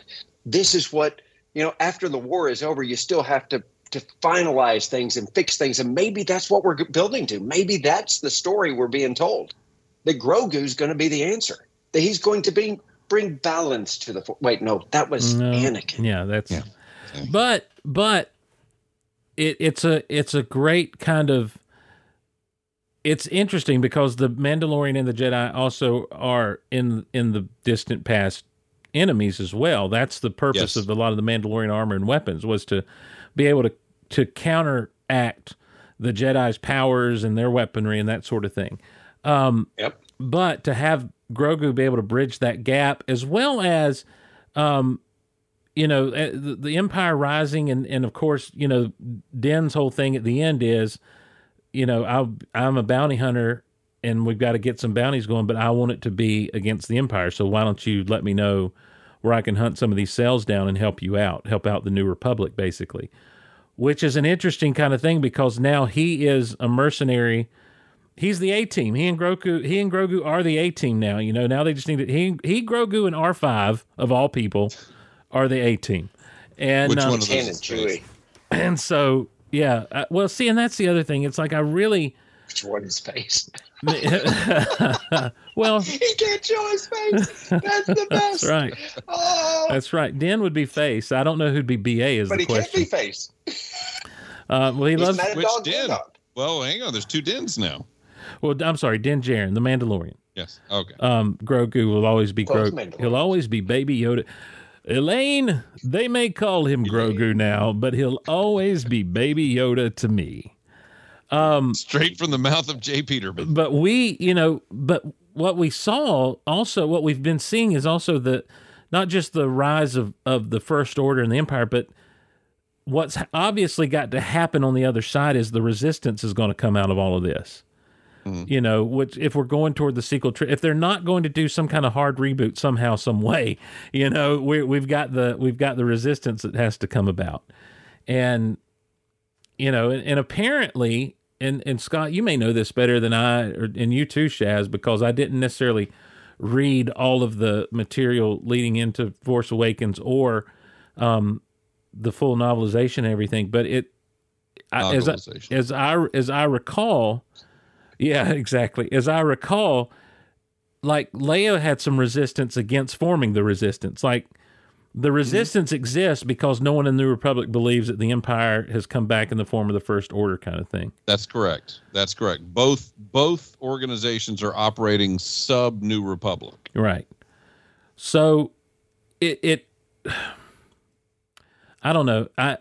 I like the idea of the Empire trying to rise again with remnants of because it is a galactic-wide thing that took place. But it's kind of where we're headed with all of our other characters we've known and loved since childhood. That knowing that all this is coming down the road, and these are the events that are happening in the lead up to that. To me, it leaves a little bit of a taste in my mouth, and I'm like, well, I'm enjoying this. I'm enjoying the ride. Too bad I know where the ride winds up. I don't know where the ride ends up. I don't know. I have no idea. I'm with you on that, Shaz. And the other thing is, what I like about it is that, as I talk about on my radio program, my award-winning radio program, every day just about, is there are a lot of people with some really awful ideas in this world, and those awful ideas have failed, and they always say, well, it's because it wasn't done right. It's because it wasn't done right. And if we just did it right, then it would succeed and be great. And that's what I'm seeing out of these Imperial adherents. Oh yeah, the Empire was good. It was great. Dooku was a visionary. It just wasn't done right. Mm-hmm. And so I'm interested in all of that. Right. Yeah, but that's Battlestar Galactica. That's not Star Wars. Well, but I mean, but it is. Yes, you're correct. But it is Star Wars too. It is Star Wars too. When you talk about the Jedi, you see the same thing. Yeah. Yep. I'll throw this out to you really quickly. Mark Hamill has been talking about the idea that that's not really Gideon there. That I'm liking what Mark's throwing down over here. By the way, that what does he show up without? A mustache. What does that mean? It means he's a clone. He hasn't had a chance to grow the mustache. Clones can't grow mustaches. Well, it just hasn't had that time. quickly. He came out of the water, man. He came out of the juice, whatever it is. It's not Bacto. It's clone juice. I do like his armor, and I like the fact, and I don't know if it's because he was Gus on Breaking Bad. I really think it's because of how intense he was in the end of the first season on into the second season. He really is a threatening villain. Like, you really do get the sense that Gideon will kill you, and not bat an eye about it. But I've not seen Breaking Bad, but I still got the same. The fullness from him. The fullness of his character to me is, not to me, but the fullness of his plan was kind of laid out when finally he says, "I wanted to take the best of clones and the Jedi and everyone else and have the perfect soldier." And Mandalorians. Yeah, and Mandalorians. Three things. And have the Clones. Perfect soldier. He gave away what was going to happen in the next episode. You were going to have clone, Mandalorian, Jedi all together, which is basically what he admitted when he's in the face-off. Right. That's what I'm saying. So and that's kind of been his plan all along. But then he also talked to Daddy Hux and mentioned Operation Necromancer. So there are people within these remnants of the Empire that understand that there's some kind of plan to revive the Emperor somehow. Yeah. The Emperor's going to return somehow. And somehow. Right. And George Mason CTU is obviously trying to make that happen too. You probably aren't on that one though. George Mason CTU. Yeah, George Mason CTU. You don't know George Mason CTU? I don't know that. No, that's 24. Oh, okay. Captain Pelion is George Mason from 24. Okay. Which was that in the early season? I only watched like the first or second season of 24. He was in the first. I think he was in probably first 3 or 4, maybe 5 seasons. He might not have been the very first one, but he was at least in the second one, I think. I'll have to see him to see if I remember. George Mason was one of the upstairs guys that was always stopping Bauer from doing the things he was trying to do. Right. And pulling rank on him and stuff. And then he wound up getting infected with some disease and crashing a plane into something to save everybody. Of course he did. Yeah. Ended up being a good guy in the end. Are you saying the character of Pelion is like that, or the actor who played Pelion? No, Xander Berkeley, who played him, is playing Pelion. Xander Berkeley. I got to say, as soon as I saw him, I knew who he was. Did you really? Yes. It took me hearing the name. It's straight out of Heir to the Empire. He just looks like I imagine him. I guess he's on the cover of the book, isn't he? I don't have those. Okay, yeah, I remember this guy. Yeah, I remember this guy. That's Pelion. That's who's playing him. Yes. Wow, I didn't realize that. I got to go see the close up of Pelion again. That's the big Thrawn is coming when you see Pelion. Right. Well, and that's what I like about taking Gideon off the chessboard now. You say, okay, he's been removed. That next wave of putting the Empire back has been removed, and now let's go to this next thing, which is Thrawn. And Thrawn is an amazing tactician. If your neighbor's daughter comes home with an ashtray that she made at school, here we go. Then Thrawn can look at the ashtray your neighbor's daughter. Come on now. He can tell everything that you will ever do in a fight. Come on, Scott. Come on now. Come on now. He also must know your culture. Yeah, well, that's because what I'm it blends along with it. But it's not just from the one thing. He knows your culture, and then he sees the ashtray your daughter made at school, which is her work of art. If you admit with it or if you don't. I'll tell you what. I love all that the way it's written. I do. Look, that is. I loved it. That is Star Wars, man. That is early Star Wars where the individual species and all had a singular culture rather than various cultures within a species or on a planet. What I would always like about that is they would always go, well, the Imperials always have just humans, so they must be speciesist. Right. And then the authors would say, well, that's bad. That's discrimination and bigotry. Every Rhodian's a bounty hunter. Right. Right. Right. They're doing the same thing, dude. Right. Yeah. Every Rhodian's. They didn't in the Clone Wars. We had Rhodians all over the place. No. But I'm talking. This was in the old. Yeah. This is the old EU stuff. Yeah. They made every Trandoshan. Really, it was that Clinton era sensibility, and that, you know, I always feel like presidents kind of set the tone for the culture, and that's not a political statement. That's just kind of a fact. You know, they set the tone for the culture, and and that was a Clinton era thing, to be kind of attuned to racial issues in that way, and also blind to them in the exact same way. So, well, and that's, you know, that was the Thrawn thing, and we've heard you, Scott, time and time again talk about how you hate Grand Admiral Thrawn as a character. You think he's stupid. You hate the Timothy Zahn books. You hate those stories. I desperately love those Zahn books, but I don't think they're very good. But he's a blue man who crossed the galaxy. Absolutely disagree. And he did it without playing drums and doing magic tricks. No, you had to play drums. Oh, well, I was thinking he had to do it without those other two blue men with him. Yeah, the blue man group. Yeah, he studied art and history. Right, he has, and he has hair. That's true. I think that Scott, correct me, you have not watched Rebels all the way through.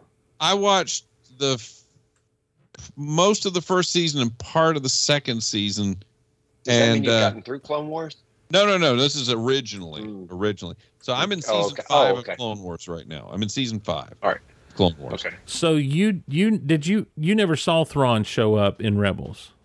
I knew he did, but I haven't seen it. No. Yeah. Now, the RFR guys, to their credit, were doing a great job of kind of making fun of. He is that classic villain. It's like, I intended for all this to happen. You know, like every time he'd lose, like, it's fine. This is supposed to happen. It's all going to be according to plan. You know, everything's according to plan. And finally, they upsot all of his plans. But he is they really portrayed him as a very threatening villain, and without all the art and stuff. Yes. So, which one of you is playing Thrawn Aims to Kill? And rebels fighting to be free, still wondered what red eyes would see.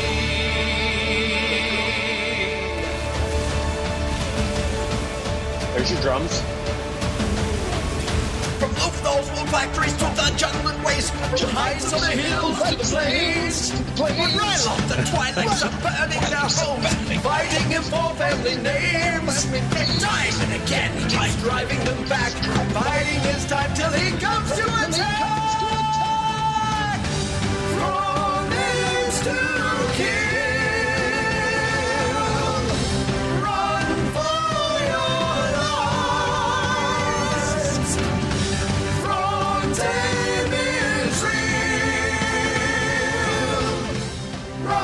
It's better than anything Kiss ever put out. Oh, please. Come on. Don't even. Look at that shirt he's wearing. It's in Thrawn. Aims to Kill. I like that, man. That's a good shirt. I love it. Yeah. Thrawn I love it. Yeah. I love it. Classic Shazbazzar right there, ladies and gentlemen.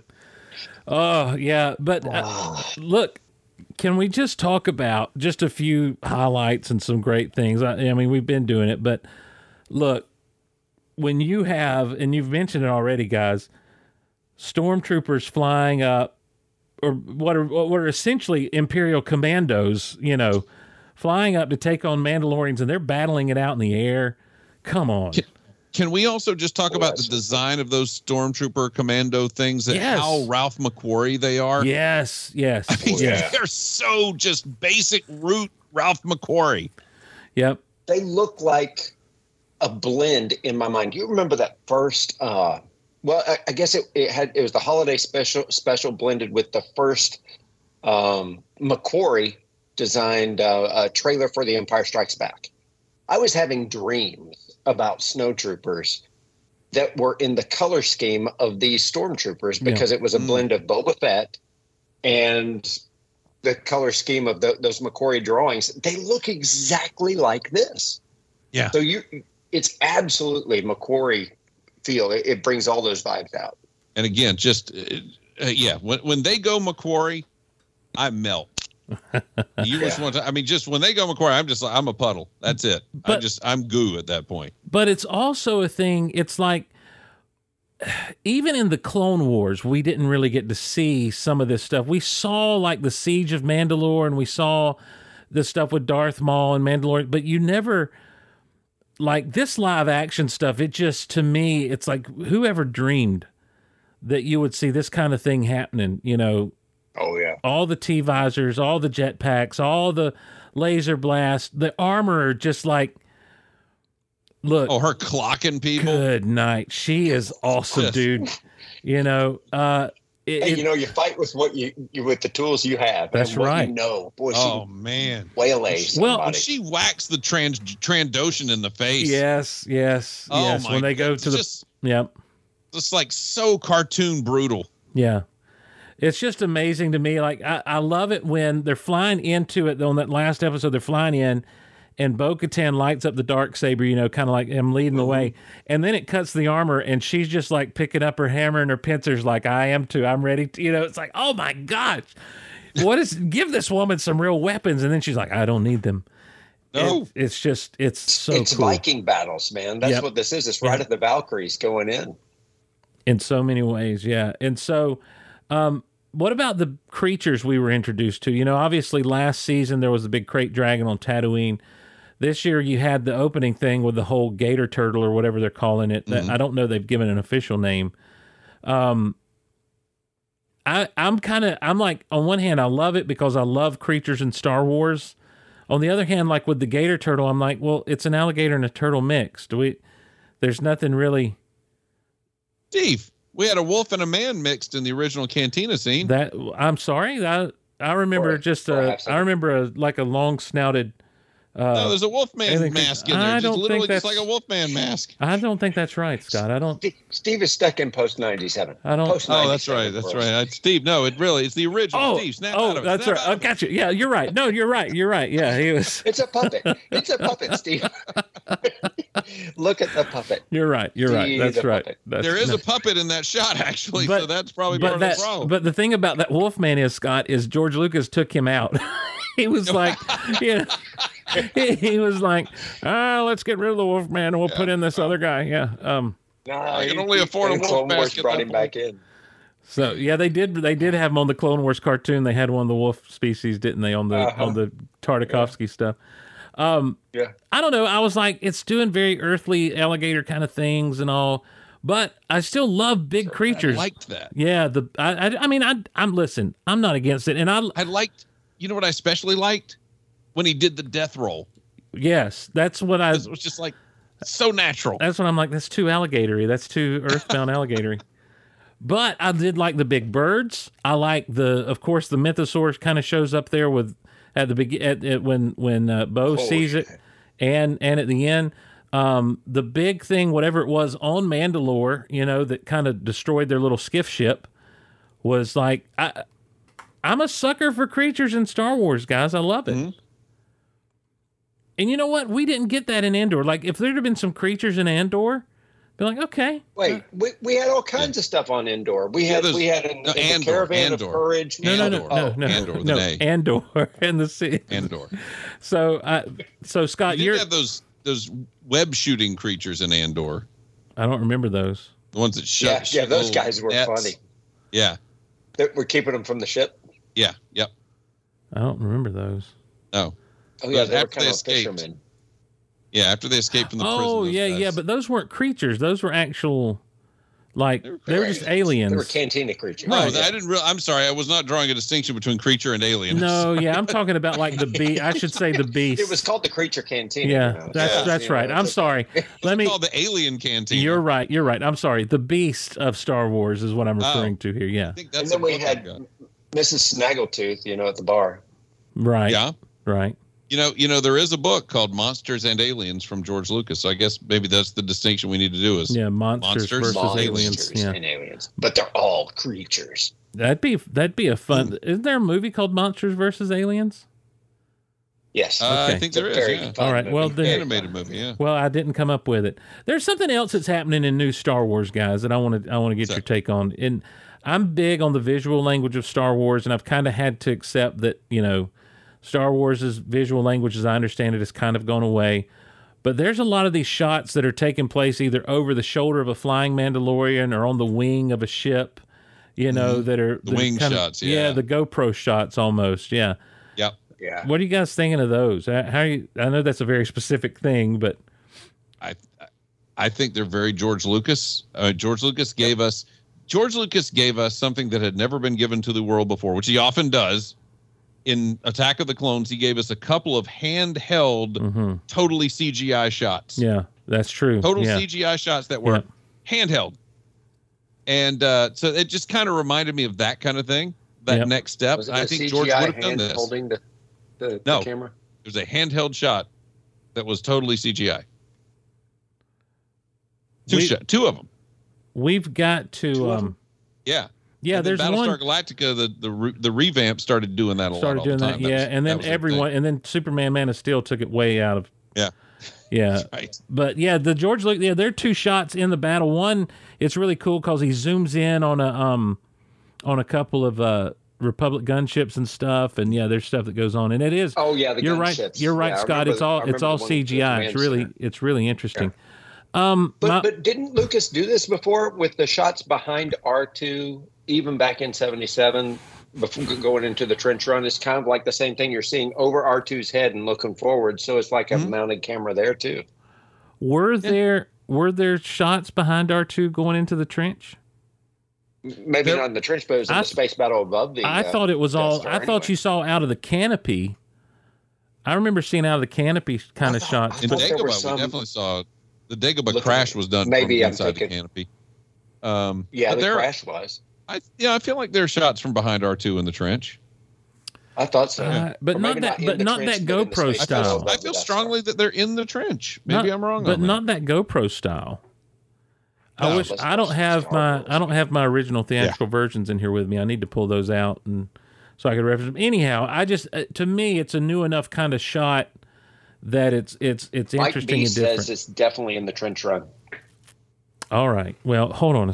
Stand by. Almost there. I think these are the ones with the. Oh, you're pulling out the lunch boxes. Special edition disc. This is Empire. What's happening? Why is the Empire DVD not in here? That's your business, Steve. It is my no, there's a whole mess on this thing. A lot of cockpit shots here. But are you watching special edition or are you watching? I'm watching special edition. Okay. I'll grant you that. See, I'm going to bring up. There's a side view of R2. I think it's the same shot like when he gets hit by Darth Vader's guns. Okay, but see, but that's behind those are side views. But that thing is that's not on the ship. Was that from the front? But when I'm looking at. But when you see that's all the way behind the ship, so much so that you even see the engine exhaust ports and everything. Yeah, the shots of R2 are side shots so far. When he hits R2, it's a reverse shot, but it's really more to show shot? R2. It's not really for the speed perspective. Right. They didn't. Yeah. I mean, there was no way you could have done that in the 70s. What they're doing with these GoPro type shots on this thing. Yeah.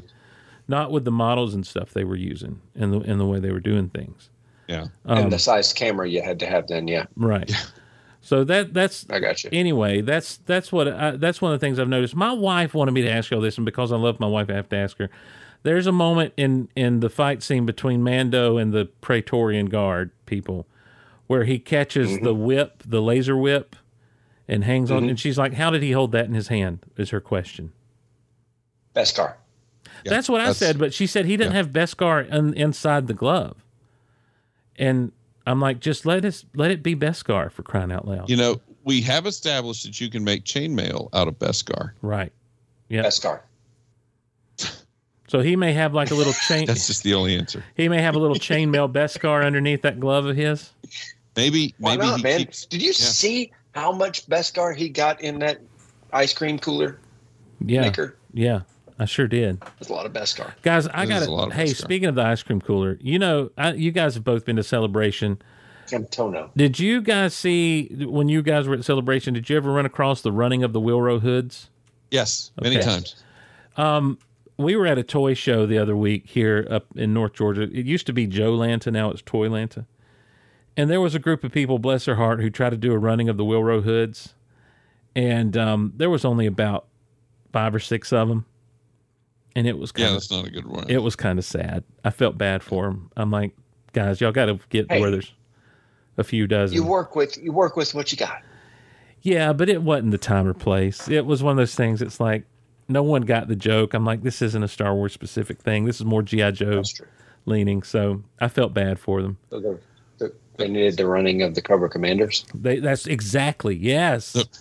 The running of the Tomaxes. The running of the running of the hooded Cobra Command. Yeah, the running Zamots. Tomax and Zamots. Yeah, the Zamots are running backwards. Yep. So hit one and another one will fall down. Right. Can we do G.I. Joe now? Oh man, are you kidding me? Yeah, let's do it. Now, Scott, you've been into some G.I. Joe. Anything else about Mandalorian this season, guys? I know we've left out a whole lot. I'm sure we've left out a lot, but Grogu the only thing that, go ahead. Grogu relates to creatures, right? He can feel the Purgles while they're going through hyperspace. Could he feel them, or did he just see them?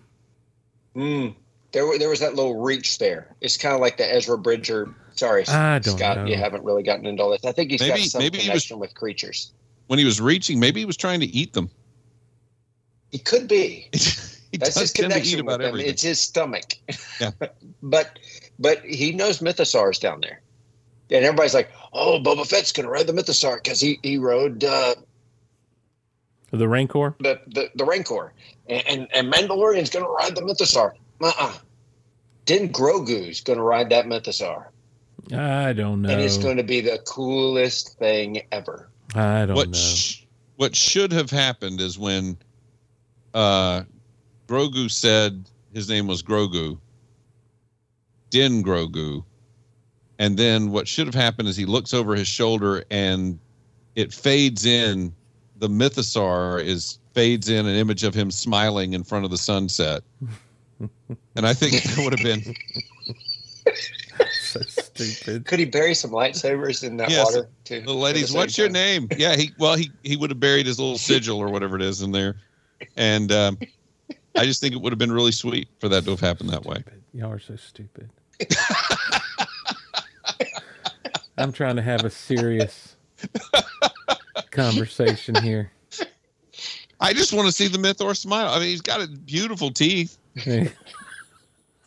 Beautiful plumage. Pretty mouth. He got a pretty mouth. Yeah. No, I told him, get out of here. All right. I'm actually at the scene where Grogu is. I'm actually at the scene where Grogu has been named the Din Grogu, and she's telling him you got to leave Mandalore and go your journeys, and basically take him on as your apprentice and everything. He's going to be a journeyman apprentice. That's right. Everything is this is the way. And Grogu's looking in the water, and he points, and I just assume he's looking at his own reflection there. No. But then, because the fade isn't down through the surface of the water, it just kind of fades into under the water. Under the sea. I think you got to be careful about reading too much into Star Wars things. Mythosaurus smiling up at him. And then Mythosaurus. You must read something into some things. Yeah, but whenever we do that, we end up thinking, how fortunate was he? No, that's not what he said. He said powerful Jedi. That's reading into it. It's reading into it. Hey, Mike B has sent a screen cap. What it is, Steve. Okay, Mike B has sent a screen cap, and it's from behind R2 on the X-wing, but that's not the same kind of. Okay, that's what I was thinking you were talking about. That's not the same kind of shot I'm talking about. You'll see from like the. You're talking about on the front of it. It seems like it's on the front or just over to the side. It's on the wing. It literally is like a GoPro kind of shot. Like. Okay. And we saw some of this in the Force Awakens with some X-wing shots and stuff, where you actually are at the side of the X-wing, going through wherever or headed to wherever they're headed, that sort of thing. So, I'm not. That's a little bit different than what I'm talking about, because that is obviously a set piece. Hey, what about R5? Yeah. Skippy the Jedi droid? Skippy the Jedi droid, yes. It pretty much is. Yeah. They pretty much have made that a thing now. And that's another thing I don't know. It's almost canon. And again, I know it's nitpicky, and that's all I'm talking here now, are kind of the nitpicks, the small little moments here and there. I'm torn on how I feel about using R5. You don't really like R5D4? Yeah, it is. It is him. It's just really ultra convenient. to me. Like it's one of those things that kind of make the galaxy super small. Tatooine's a kind of a small town feel, though. But don't you? I know you got Mos Eisley and everything, but it's a small town feel. But don't you? Don't you also have to? Don't you have to attribute some of this to the Force?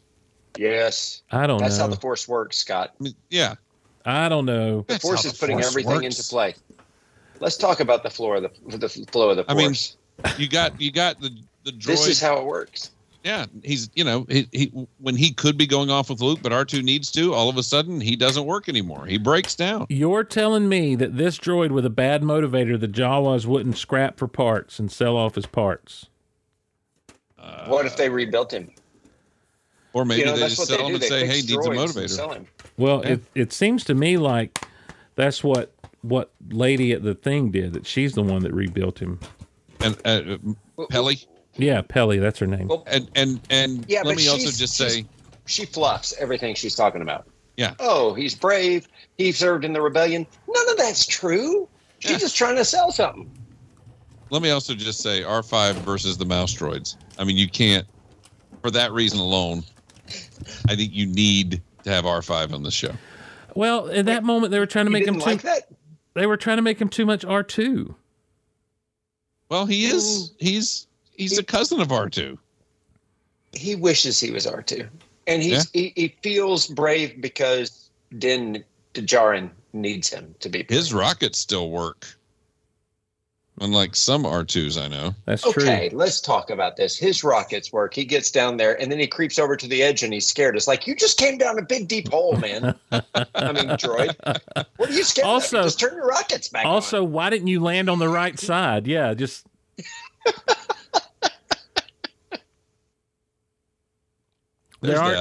There's some neat helmets that are in that thing. I've just kind of let it roll in this last one.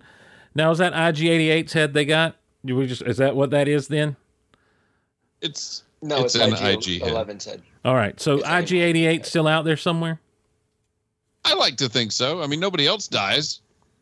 Well, IG-88, he might have met his demise on around Tatooine somewhere. He's not wherever those in the shadows of the Empire days.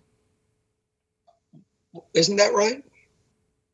I didn't Boba defeat him as he was coming off the planet? Yeah, but I don't know that he killed him. Did he? They've redone all that stuff in the new continuity, and I can't remember if IG-88 perished or not. He's not in the Bounty Hunter book right now. I don't think so. That's a shame. They may have killed him again, but nobody ever dies in Star Wars, and he's a droid. Yeah, I really liked in that first episode of the season when he and IG-11 are teaming up to take out all those Niktos. I just love the way he fought, and of course that was like your moment of Boba Fett and IG-88 together, you know. And I thought that was as cool as the show would ever get. And then he opened the pram and there was Baby Yoda. Yes. But I'd love to see an actual IG-88 show up and be like, no, we're not playing these games anymore. You know, and what if we get to see that on some bounty hunting missions that we are looking forward to in season 4? I think it'd be great. I'd love to see it. Yeah. And Zuckuss and 4LOM. Yeah. If we're going to do bounty hunter stuff, I just want him to bring balance into it. That's all I want. Come on. What is he? Episode 17? Is that what he was from? The original issue series? 17? Yeah. He's in 16. 17's the Skyhopper issue. You got it. Okay. Yes. He's in 16, and then he's in 27 and 29. Wow, see, I asked the right guy. Yeah. 27's the return of balance, and then 29's the one where they fight over the acid water, the lake of acid. And then episode 9 was Balance of the Force in my canon. You can do that. Episode 7 was An Absent Master. I mean, let's follow stuff with our titles, people. You've got an article, an adjective, and a noun. A New Hope, The Phantom Menace, An Absent Master. Why would we call it? I don't understand.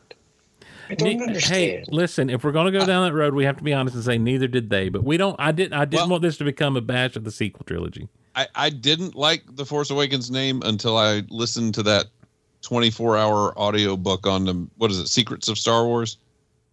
And there is so much of that kind of language and so many of George's early notes on the Force that I was like, okay, I get it. It works for me. Yeah, I'm good. That would be a great, but you get the action verb in the second of the trilogy every time. Attack of the Clones. There also the Empire should be Strikes Back. Well, So that's where it should go.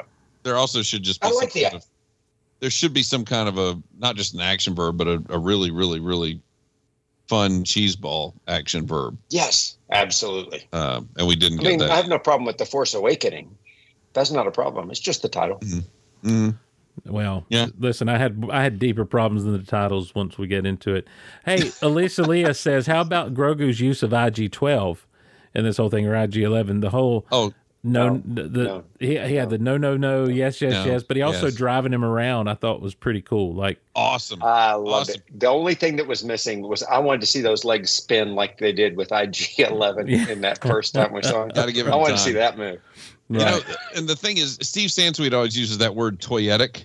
Yes. Yep. Yeah. And I was telling my wife tonight, I said, there will be an IG-11 with Grogu in it action figure. Oh, there will have to be. Black Series especially will do that, and it'll be $50. Black Series, Schmack Series. I want a retro.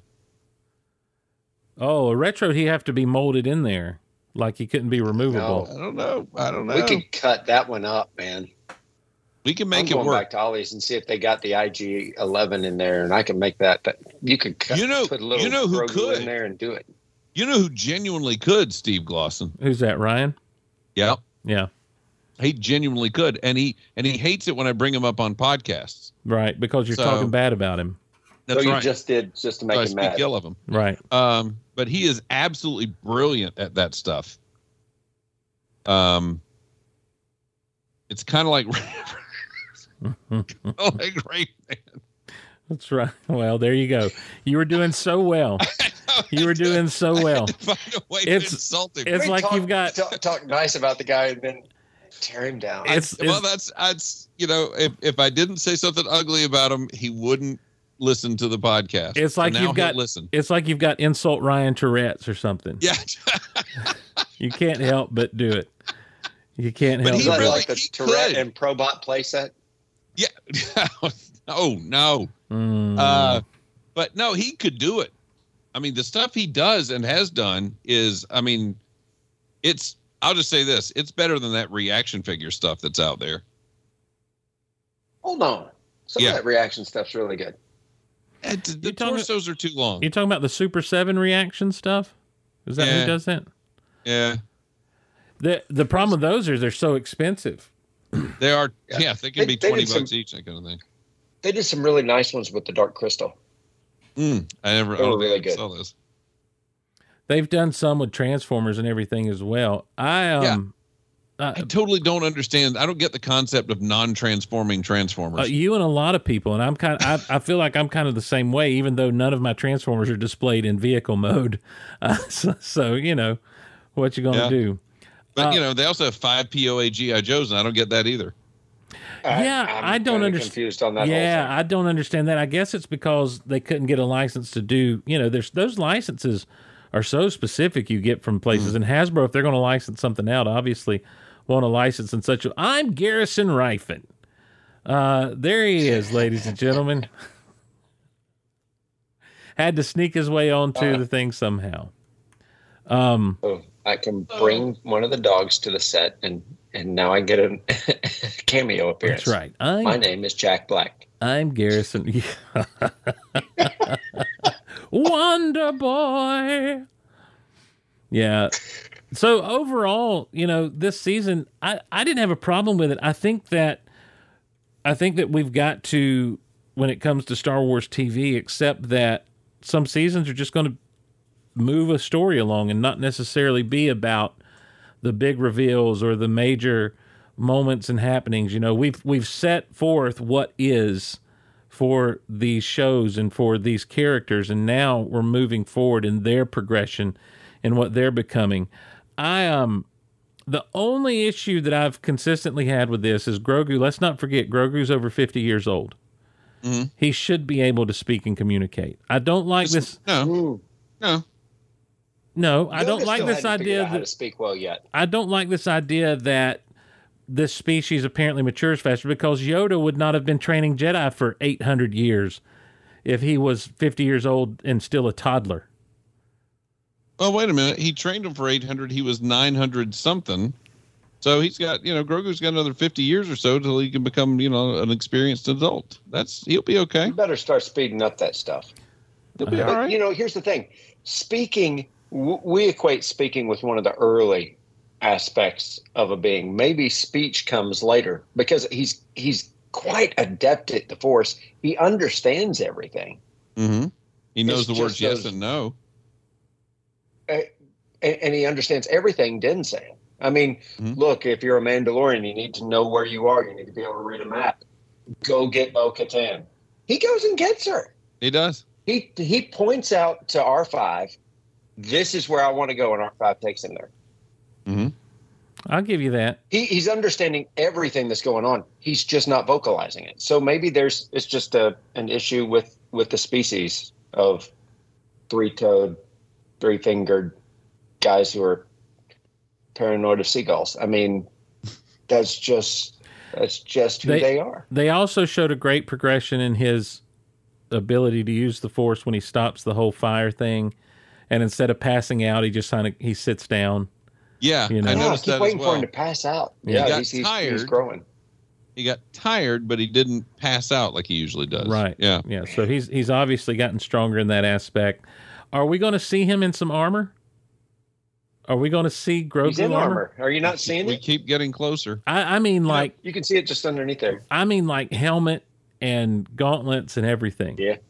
Yeah. Oh, like Mandalorian armor. Right. Yeah. Oh, I want him totally decked out. All right. So let me ask you this: does it have ear slots, or does it have molded ears? I've wondered the same thing. I think you got to have ear slots, don't you? Okay. Well, I don't know. It depends on if you want to protect your ears. Who was that? Saci 10? Was that who it was in the Clone Wars? And his helmet had a place for his horns to come out. Yep. That was cool. The thing is I can't see Grogu like walking around in a helmet. I can't see him giving himself to the way of always being in a helmet. Like he's too spirited for all that, if you ask me. I don't think he gets there for a while. If he sticks with it, I don't think I could see it happening eventually, but it won't be for a while. He's going to talk first. Well, he has to, doesn't he? Are we headed toward the deaths of all these characters? I mean, they have to die at some point, but then again, nobody dies. Well, I guess what I'm asking though is, are we headed? Do we have to get them out of the way? Vader died. Do we have to get them out of the way for the rise of the First Order, for the events of the sequel trilogy? Who says that's going to happen? Just wait on Ahsoka, man. It's all over. So you think they're going to use the world between worlds? Scott, I need you to see the Rebels and understand all this stuff. So, World Between Worlds is in that trailer, man. It is. It's all over the background. Right. It is. So, Realtor Angie says he's too cute to always be in a helmet. Molded plastic chairs, molded to your well-fed behinds. So that's from the chat. That's Mike B brought that up. Superman 3. There's another thing, when we're talking praise about the season, there's one thing that I do want to talk about. Yeah. Which is that, and this is a topic that I cover. Garrison and I have Garrison and I should do a podcast together with some of the conversations we have. We have great conversations about character and story. And we've been talking a lot about Spider-Man. And I know, Steve, you don't really care much about Spider-Man, but what are you talking about? What are you saying? But and so, Steve, I think you'll get this because you get Spider-Man, and I think you and I get Spider-Man a lot of the same ways. Spider-Man goes through a lot, and Spider-Man is to a lot of people a loser. Spider-Man loses a lot. Peter Parker loses a lot. Mm-hmm. Yeah, and because of that, sometimes he has to have a big win. Right. He deserves a big win, and sometimes you just have to let him have a big win. And just give him a moment of joy. You have to. You cannot beat up on Peter Parker all the time. And at the end of this episode, it's kind of how I felt about the Mandalorian. It's kind of how I felt about Din Djarin. Right. We have been beaten up on him, and he's been beaten up, and he has lost and lost and lost. Even when he wins, he often loses, and he needed just to have a win. Yeah. And we needed him to have a win. Yeah, a happy ending. Yeah, he got his happy ending.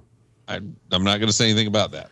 So, well, listen, that's because you guys are doing something that's way off the board here of what this show is. But you weren't there, Steve. Great. You really weren't there. I'm glad I wasn't. But my point is, I'm glad. I wish I wasn't. I think Scott wishes he wasn't. I do wish I had. Well, Scott, listen. He really had a hard time. Who came on right after that, Scott? I don't remember. This isn't. Was it you?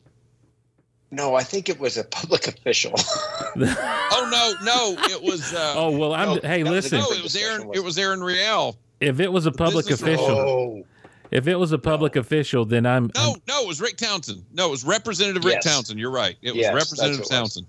Then I'm definitely. See, I'm totally listening. You were half listening to your own show. Then if it was an elected official, then I'm not listening during that hour because I'm totally hate what they're doing and don't want anything to do with them. So you did hear that one. Oh, I did. Yeah, that whisper guy, whisper man. And the funny thing about that one was that I said I give you 3/4. I thank you. What I say, like give you 3/4 of thanks or something like that. That's right. Yeah. And he sent me an email. He's like, "What does that mean? Were you trying to?" And he had some weird explanation for it. I was like, "No, because the show is 4 hours and you only praised 3 of them." So I was thanking you for 3/4 of it. Now, Scott, what is your favorite website? Because Tintin says Yoda's species age slowly in their first 50 years, according to Scott's favorite website. So he might progress quickly here shortly. Super Shadow. Yeah, I was going to say National Review has a big piece on Yoda this week. And, I don't know. Maybe are you talking about Wikipedia? I don't know. That's for a long time, says. they had me blocked on Twitter, so I wouldn't call him my favorite website. Sweet. At this point. Well, I'm sure he's being a little bit sarcastic. But here's the thing. No one knows anything about Yoda's species. You can say whatever you want to say about Yoda's species. Well, let me tell you about Yoda's species. When they're green. When they're born, they hatch, and then they have a twin egg, and that egg stays out in space. And when they live their lives, and when they die, the other egg hatches, and the purple winged twin creature comes out, whose name is the same thing backwards as the species is forward. A doy. Yes. What? You don't know all this? Where is this from? It's in Star Blaster magazine. They have the entire plot of Revenge of the Jedi in it. What is Star Blaster magazine? Star Blaster magazine tells you what's going to happen in all the next movies. And ladies and gentlemen, here is where my impersonations of Scott Ryfun come. It's in Star Blaster magazine. Everybody knows that. Star Blaster magazine. They tell you what happens in Revenge of the Jedi. Luke goes back and sees Yoda, and Yoda dies. And when Yoda dies, the egg hatches, and Adoi comes out, the winged purple lizard guy who's Yoda's twin, and he leads the rebellion to a planet of carbon-frozen prisoners, among them Solo, and they free all the carbon-frozen prisoners and overthrow the Empire. It's in Star Blaster. Wait a second. Was this like in 82? Yeah. I remember hearing this story. Yes. That sounds like some sequel trilogy nonsense right there. That is ridiculous. Scott's going to his shelf, ladies and gentlemen. He's walking over. He's looking for it. He's looking to find the Star Blaster magazine. Scott's still recovering from 420 yesterday. God bless his heart. That's hilarious.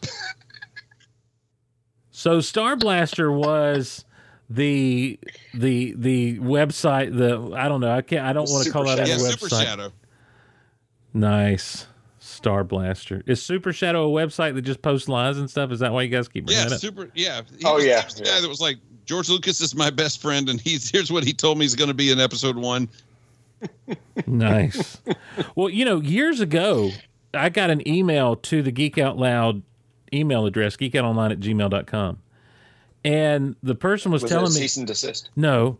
It was someone who had leaked, quote unquote, a bunch of stuff to Ain't It Cool News back in the day about Attack of the Clones, and they posted it all as being fact. Like, he even linked me to the article. So they were just posting whatever kind of information they could get, false or otherwise. And, so that's how this stuff goes. So Scott's looking through, trying to find what we've got here. He took well, the problem is that they spend most of the columns like summarizing the first two films. Why do you have to summarize the first two films? Everyone had seen them at that point. That's true. But the reason is because they had to fill the book. Right. They had to get their pages in. Yes. I wish I could remember who it was that sent that to me about the Ain't It Cool stuff. But, man, those were the Wild West days. Mark wants to know, did they name the species? They never have named Yoda's species. Did Star Blaster magazine? In Star Blasters. Oh, I'm sorry. Did Star No, they did not. They just mentioned that Adoy was... This is actually not the right issue. There's 2 issues of Star Blaster. Adoy. He's just backwards. Adoy. Sounds like what people used to say when they'd be like, duh, Adoy. Adoy. Adoy. Adua. Adua. Huh?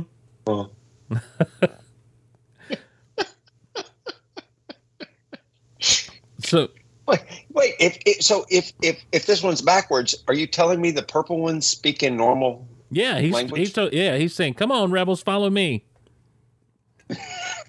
What I love. So if Yoda could only be understandable, everything would have changed. What I love is this purple thing hatches in space and immediately leads the rebel. Like, they're all like, "Yeah, let's follow this weird purple thing." To like what? That's the story. Like. It's like no one's like, what is this thing? They're all like, yeah, let's follow it. That'll be cool. Star Blaster magazine. Well done, Star Blaster. You fooled a young Scott Ryfun. He totally believed you back in the day. I did not. You did, Scott. That's why you remember this. I never believed that stuff. That was other guys on the playground, not me. No, Scott totally believed it. That's why he remembers it so vividly. You know, you're just making me want to hate you more. No, what are you talking about, man? We love one another. I want you to hate me. I do love you, Glosson. I need you. I need everyone to remember that that the chat voted out some of the best TV music ever in the world. Hey, now, there were some issues I had with the first half of that anyway. You want me to tell you what's going to happen in Indy 3? Yes. What's going to happen in Indy 3? Will be back. Let's find Who? out. Short Round's going to be back in Indy 3? In Indy 3, yes. Nice. I also have and as a matter of fact, he's going to get an Oscar for his role in Indy 3 in let's not go 2023. crazy. The other issue of Star Blaster also has the synopsis of what's going to happen in Raiders 2, The Return of Indiana Jones. Oh, nice. Yes. You call him Dr. Jones, lady. And Doll. Yeah. And that one's good because there's like a giant ceiling fan that comes down and tries to chop him up. It's really good. That's Highlander 2. That's Highlander 2. Totally different movie. Yeah. Oh, there was a fan in Highlander 2 that was going to chop their heads off, wasn't it? Oh, really? It chopped off Sean Connery's head. He died again. Gosh, I haven't seen Highlander 2 in so long. That's okay. You can skip that one. Yeah, well, yeah. I think you can skip. I think you 3 makes much more sense. I think you can skip every Highlander after that first one. The first one was so good. It is a great movie. Oh, so good. It is a great movie. So Mark Hamill says... You got Savage Press in it. I mean, you just can't beat it. Mark Hamill says, so I'm supposed to believe that it takes more than 50 years for Grogu to get past infancy, but this purple space lizard hatches and is good to go? Yes, that's because they're backwards. That's right. It's like the Benjamin Button of Yoda species. It's like Mirth. Yeah. Yeah. What is Mirth? That's Mork and Mindy's son. Oh, yeah. Yes, Jonathan Winters. Yeah. Y'all remember that episode of Mork and Mindy where he shrunk down and like basically went into a subatomic world? No. Yeah, he kept getting shorter and shorter. It really freaked me out. Yeah. Hold on. That's time to pull out Abby's video collection. She has all of Mork and Mindy. Yeah, man, it was a two-parter because as he disappeared, it was Mork in Wonderland. I do remember him getting smaller, but I don't remember him, going subatomic. Yeah, Did he meet up with Ant-Man and the Wasp? No. When Mork takes an Earthling cold capsule, shrinks his nasal membranes as well as him altogether, he's made of mostly membrane. Membrane. And at the end, yeah, he shrinks down into these clothes and just ears. Yeah. Yeah, Mork is shrunk. Yeah, so let me see how that first episode ends. As he goes, Mindy sees him gone from the table and notices the spaghetti strand and starts to call for him anxiously. At the same time, Mork runs for her help as the mouse who lives inside so there's a mouse hole. Wow.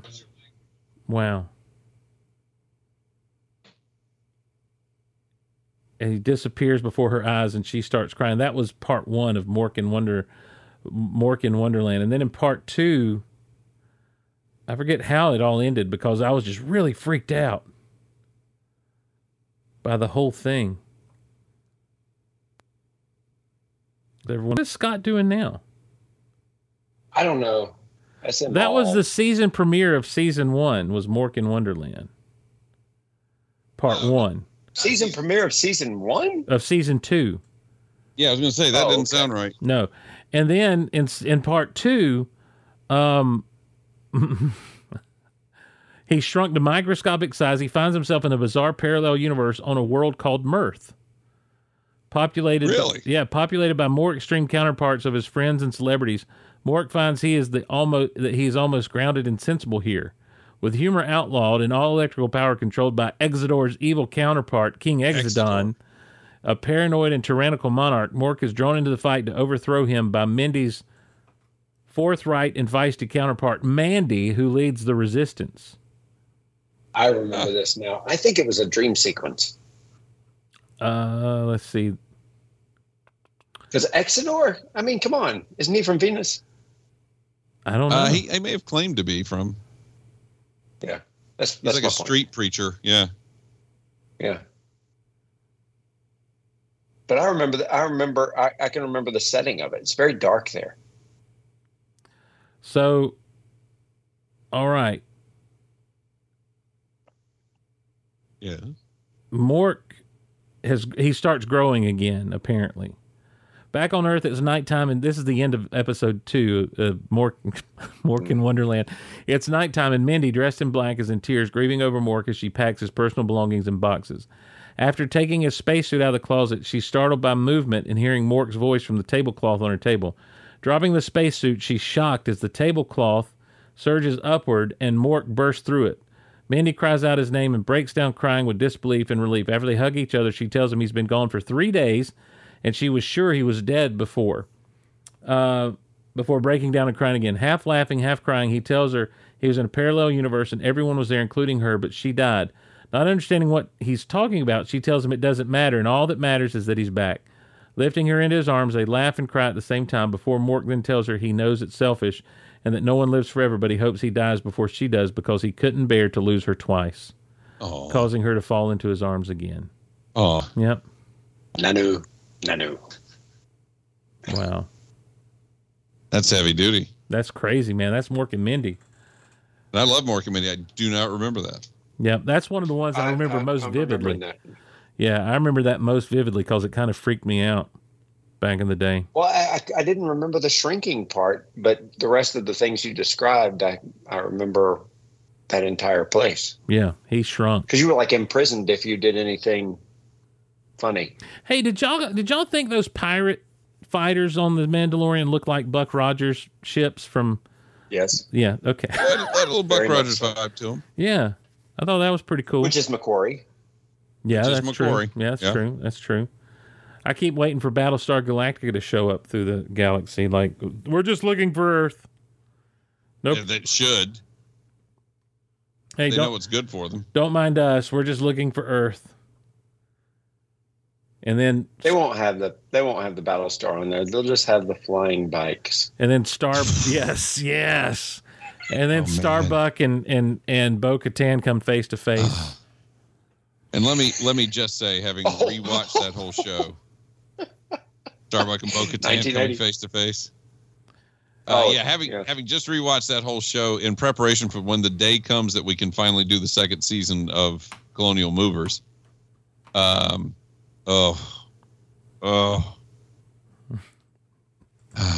those of you wondering what Colonial Movers is, it's also called by its proper name, Battlepod Galacticast. Go back to the beginning of the program, and if you missed that whole discussion, Mandalorian 1980. Listen, I need Mandalorian. Well, you know what? Count Dooku kind of drove a bike like that in Attack of the Clones. He had a little bike that he was on. Indeed, he did. Yeah, he did, and it didn't show the wheels same didn't exact. come down. Yes. Oh my goodness. Oh, it's with so the wheels bad. still spinning. There's even a scene where two California Highway Patrol guys try to stop them. Bum, bum, dun, dun. And no, fact, really, like, what do we do about this? And they're like, oh, that's those other guys. And they literally directly reference Ponch and John. I'm going, oh no. Yeah. Oh, so but it's not Ponch and John? Well, no. But they're definitely pushing you in that direction. Nice. Yes. Well, that's like on the A-Team that time a Cylon walks by face. Yes. Yeah. I love that. Oh, it's a great moment. I love that. Yes. But this is not that. It's even cool when in Thor he bumps into the reporter named Clark. If you remember that. No. It was a Walt Simonson Thor moment. I don't remember that. When did he bump into a reporter named Clark? Oh, it's during the Simonson run.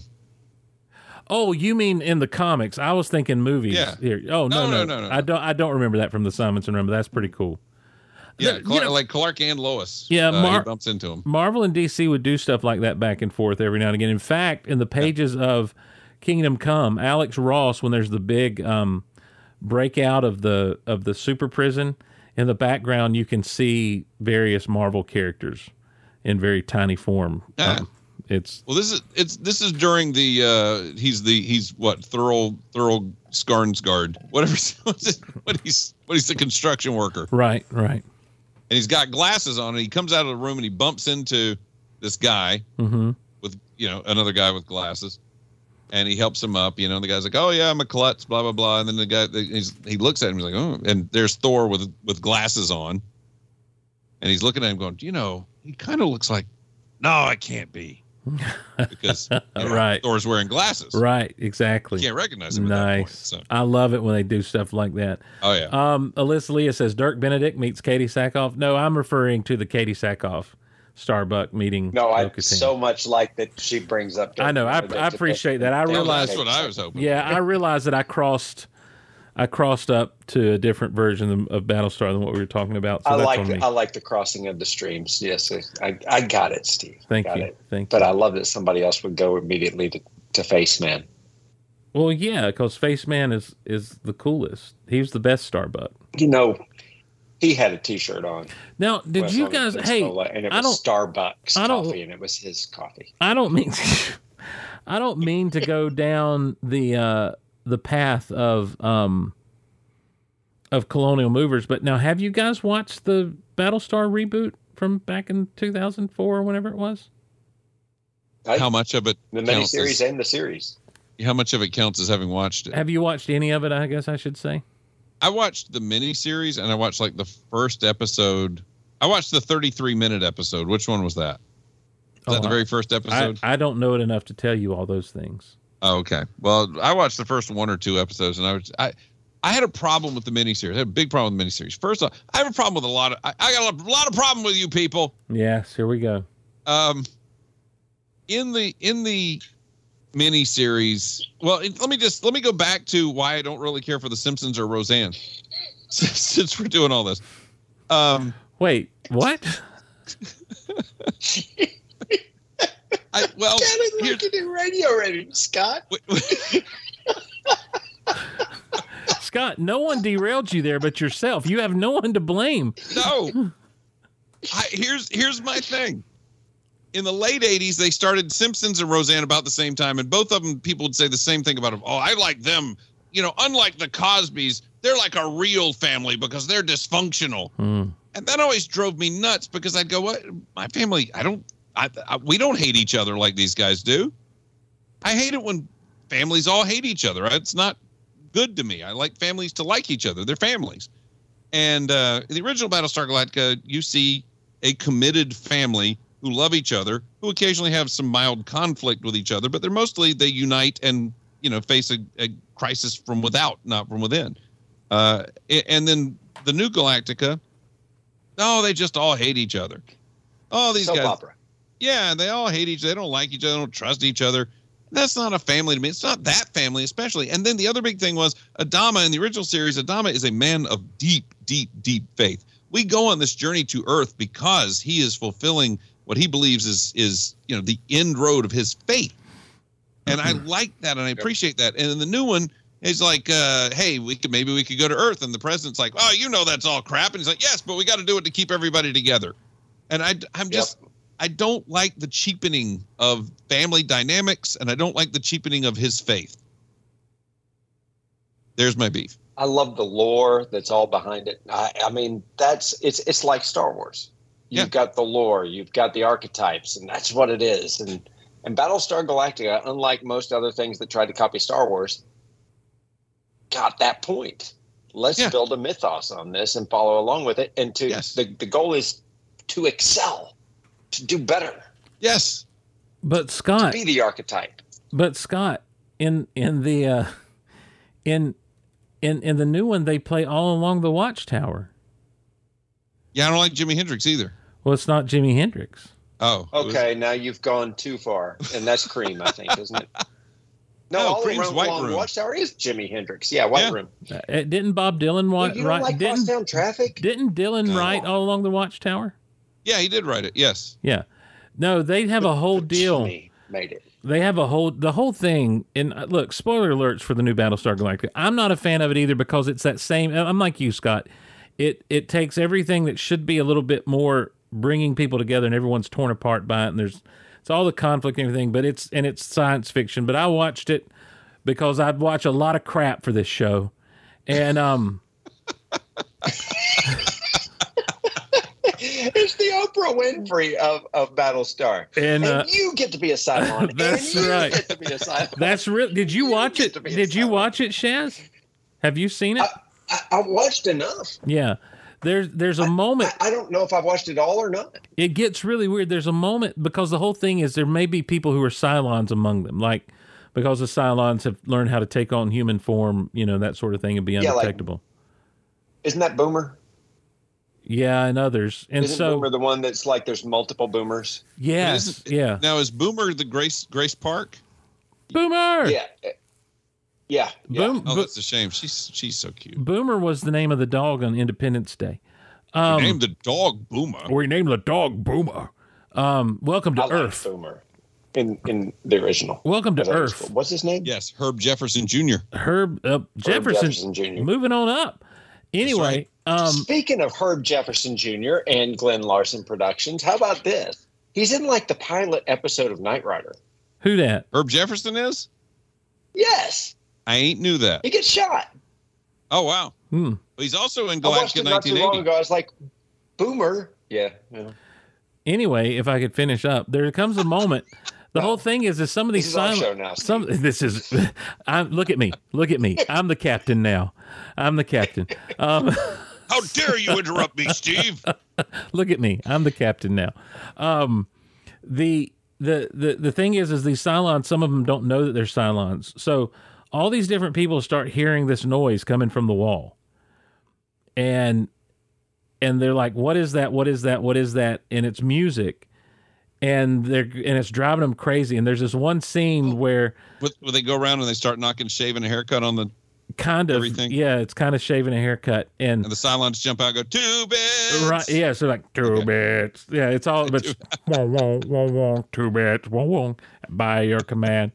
And so there's a whole scene where they're all like in different places, and one of them says there must be some way out of here. And then someone says, I've got to have some relief, that kind of thing. And they're doing the lyrics to All Along the Watchtower. But Bear McCreary does all along the Watchtower thing, and it becomes this theme that flows through. And the whole idea is everything repeats itself. This has all happened before. And so... How do they know All Along the Watchtower? Because it's something that it's ancient. It's even more ancient than them. In fact, when they get to Earth... They're in Earth prehistory. They're in Earth before humans came. They're basically humans that make humans on Earth, it seemed like to me. And so it flashed. So the whole hold on. Yeah. Are you serious? All this is in that first in that show? Yeah, they get to Earth? This is the whole. Yeah, they get to Earth in that show. Yeah, at the end. And the Cylons create the humans? No, the humans. I think there may be proto-humans there or something. I forget how it goes. But anyhow, once you get on down. At the end of the show, it flashes forward to modern day, and All Along the Watchtower is playing on the radio. Like, the whole idea is there's still something out there. Dun, dun, dun, I guess. I don't know. Maybe someone else can. Why would All Along the Watchtower? Remember at some point in that show that they found an old Cylon helmet somewhere along the journey, didn't they? How do purple space lizards know the green Negatwin dies and they need to lead the Jedi?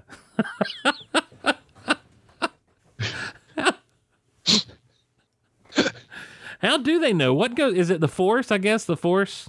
Yeah, Is it? There's a lot of Force going on. This Nega Yoda before? No, they don't show it. They just tell you about it. Is it the He's purple and winged? Is it the Force ghost of Yoda now in going into this egg and coming out as like a butterfly? No, it's a twin. This is how their species operates. Is they have the twin that stays in orbit while the other guy lives on the planet, and then when he dies, then that's the signal in the Force for the egg to hatch and for Adoi to come out. That sounds so stupid. Adoi and Yoda. Tintin, hey, look, Tintin has it here. What you need is to have them merge together, and they will be the balance of the Force, and its name would be Kayak.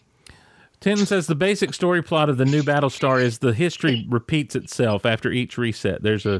Yeah. I'm sorry, did you just make a palindrome joke? I got so caught up in the chat. That's okay. Did you say that one of their names is... Let it go. You said you said one of their names is Kayak? No, its name would be Kayak if it was going to bring balance to the Force. Gotcha. Yeah. And he flies around. Let it snow. He flies around in a ship called Race Car. Yes, that's right. So, well, there you go, guys. Listen, that's all we can do at this point. It's been 3 hours, so we got to wrap her up. Scott, thank you so much, man. 3 hours since we started this. Yeah, thanks so much for coming on. I appreciate it. Thank you for inviting me, Steve. I'm sure I'll be invited back again real soon. You have an open invitation. We've established this. So yeah, wait till I put that one to the test. I like being on the Deuce Cast where they send me an invitation and I take them up on it and they kick me out after like 7 seconds. How about I've ruined my chances with them because I guess my Deuce's stuff that I did for them, they don't want me on there anymore. So I guess you dropped the Deucey. All right. Anything you need to plug or let people know about before we go away? I'm afraid to at this point. Great. Good deal. Shazbazzar. We need to do this more often. We got some Hulk we need to be watching, man. We got Hulk. I got some Battlestar Galactica 80.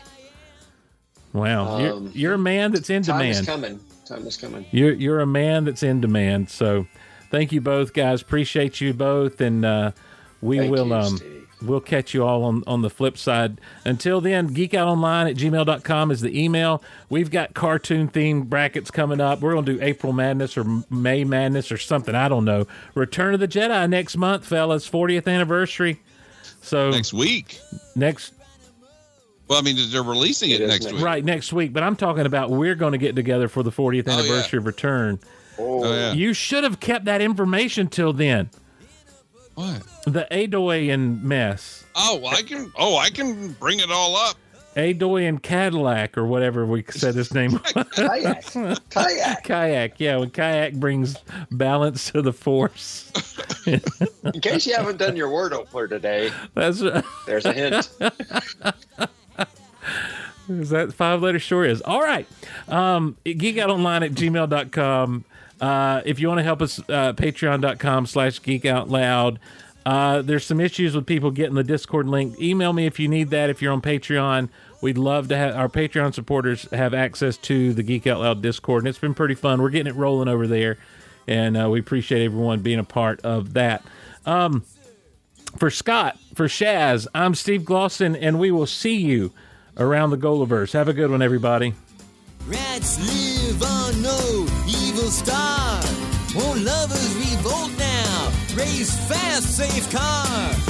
Pause the Satmar is as selfless as I am. May a moody baby doom a yam.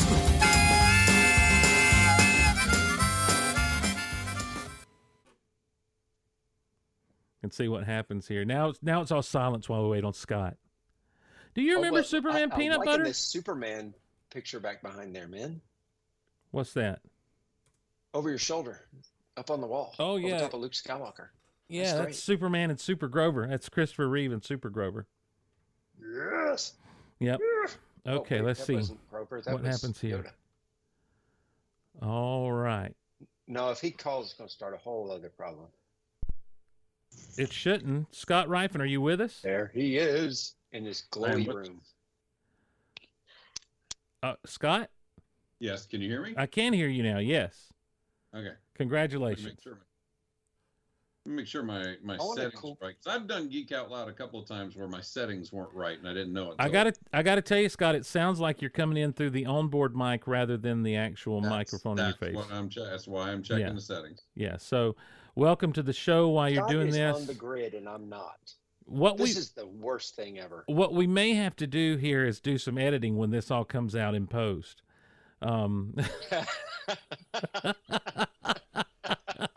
And edit this whole part out.